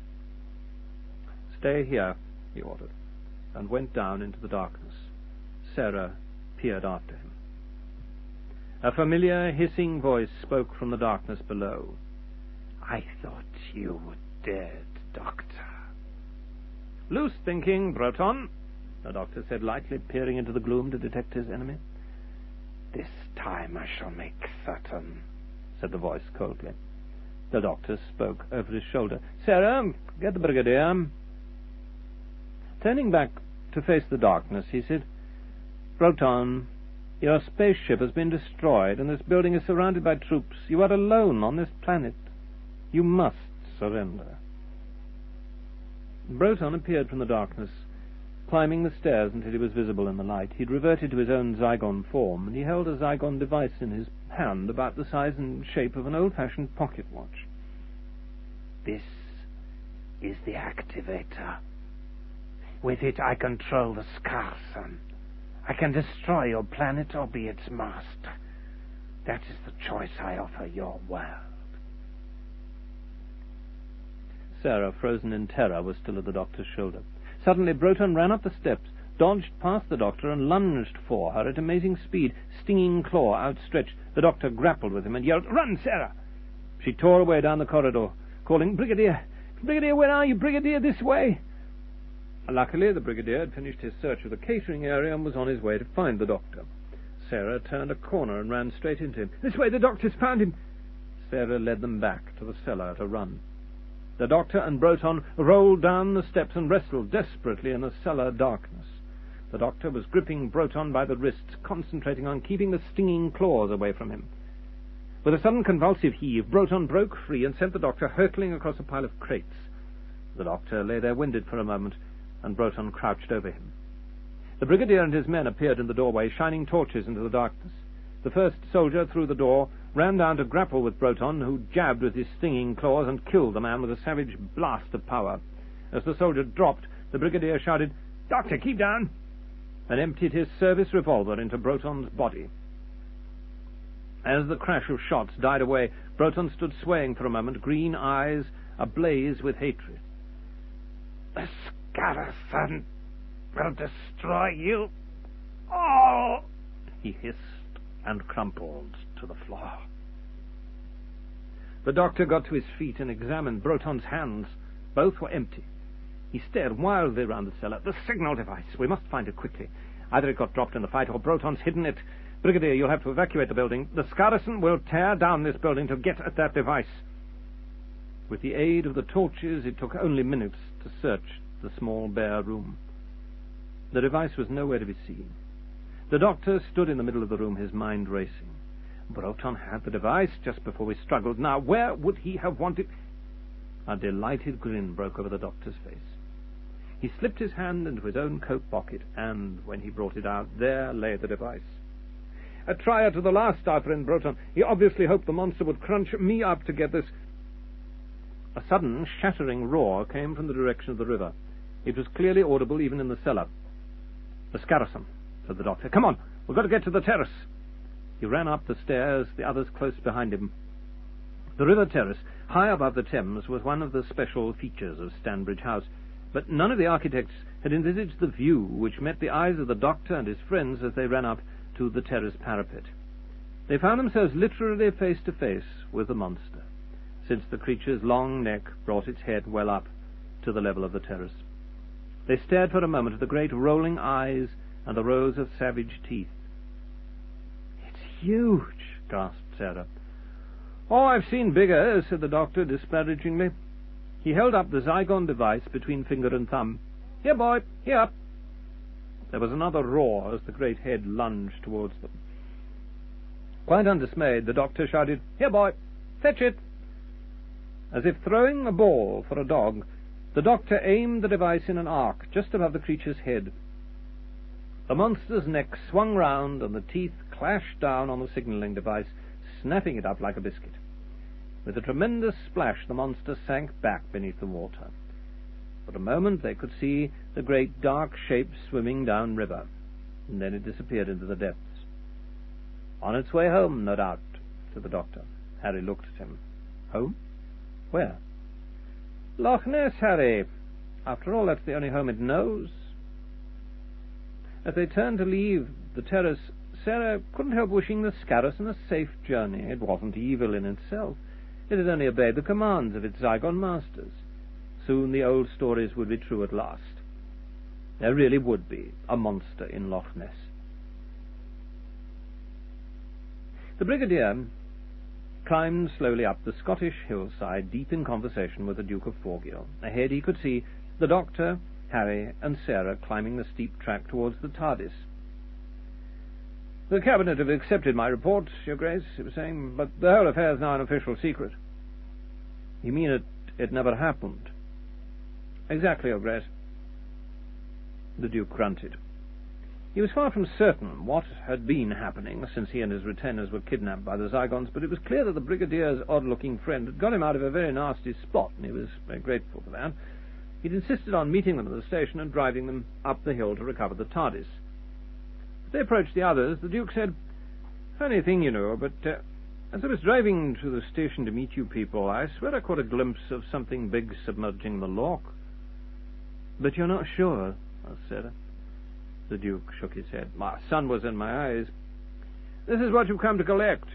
He pointed to the blue police box still perched on the hillside. "That's right, Your Grace," said the Doctor proudly. "This is the TARDIS. How are you going to get it down the hill? Some of my people will help, if you like. The cable could do it single-handed." "Oh, very kind, Your Grace, but that won't be necessary. I think I'll drive it back to London. I can be there 5 minutes ago." Sarah gave him a sceptical look. "Are you sure about that, Doctor?" The Doctor was always indignant in any reflection upon his ability to control the TARDIS. "Of course I am. I shall simply slip into the time vortex, then reset the coordinates." He produced the TARDIS key and opened the door. "Who's coming with me?" He looked hopefully round the group. "Oh, thank you, Doctor. Never again," said the Brigadier firmly. He had very disturbing memories of his one trip in the TARDIS. "How about you, Harry?" Harry took an instinctive step back. Getting into the TARDIS involved him in a series of adventures he preferred not to think about. Now he was on Earth again, he intended to stay there. "I'll stick to Intercity this time, thanks all the same, Doctor." "Sarah?" Sarah thought longingly of the comfort and safety of a first-class compartment on the London train, and then she saw the disappointment on the Doctor's face.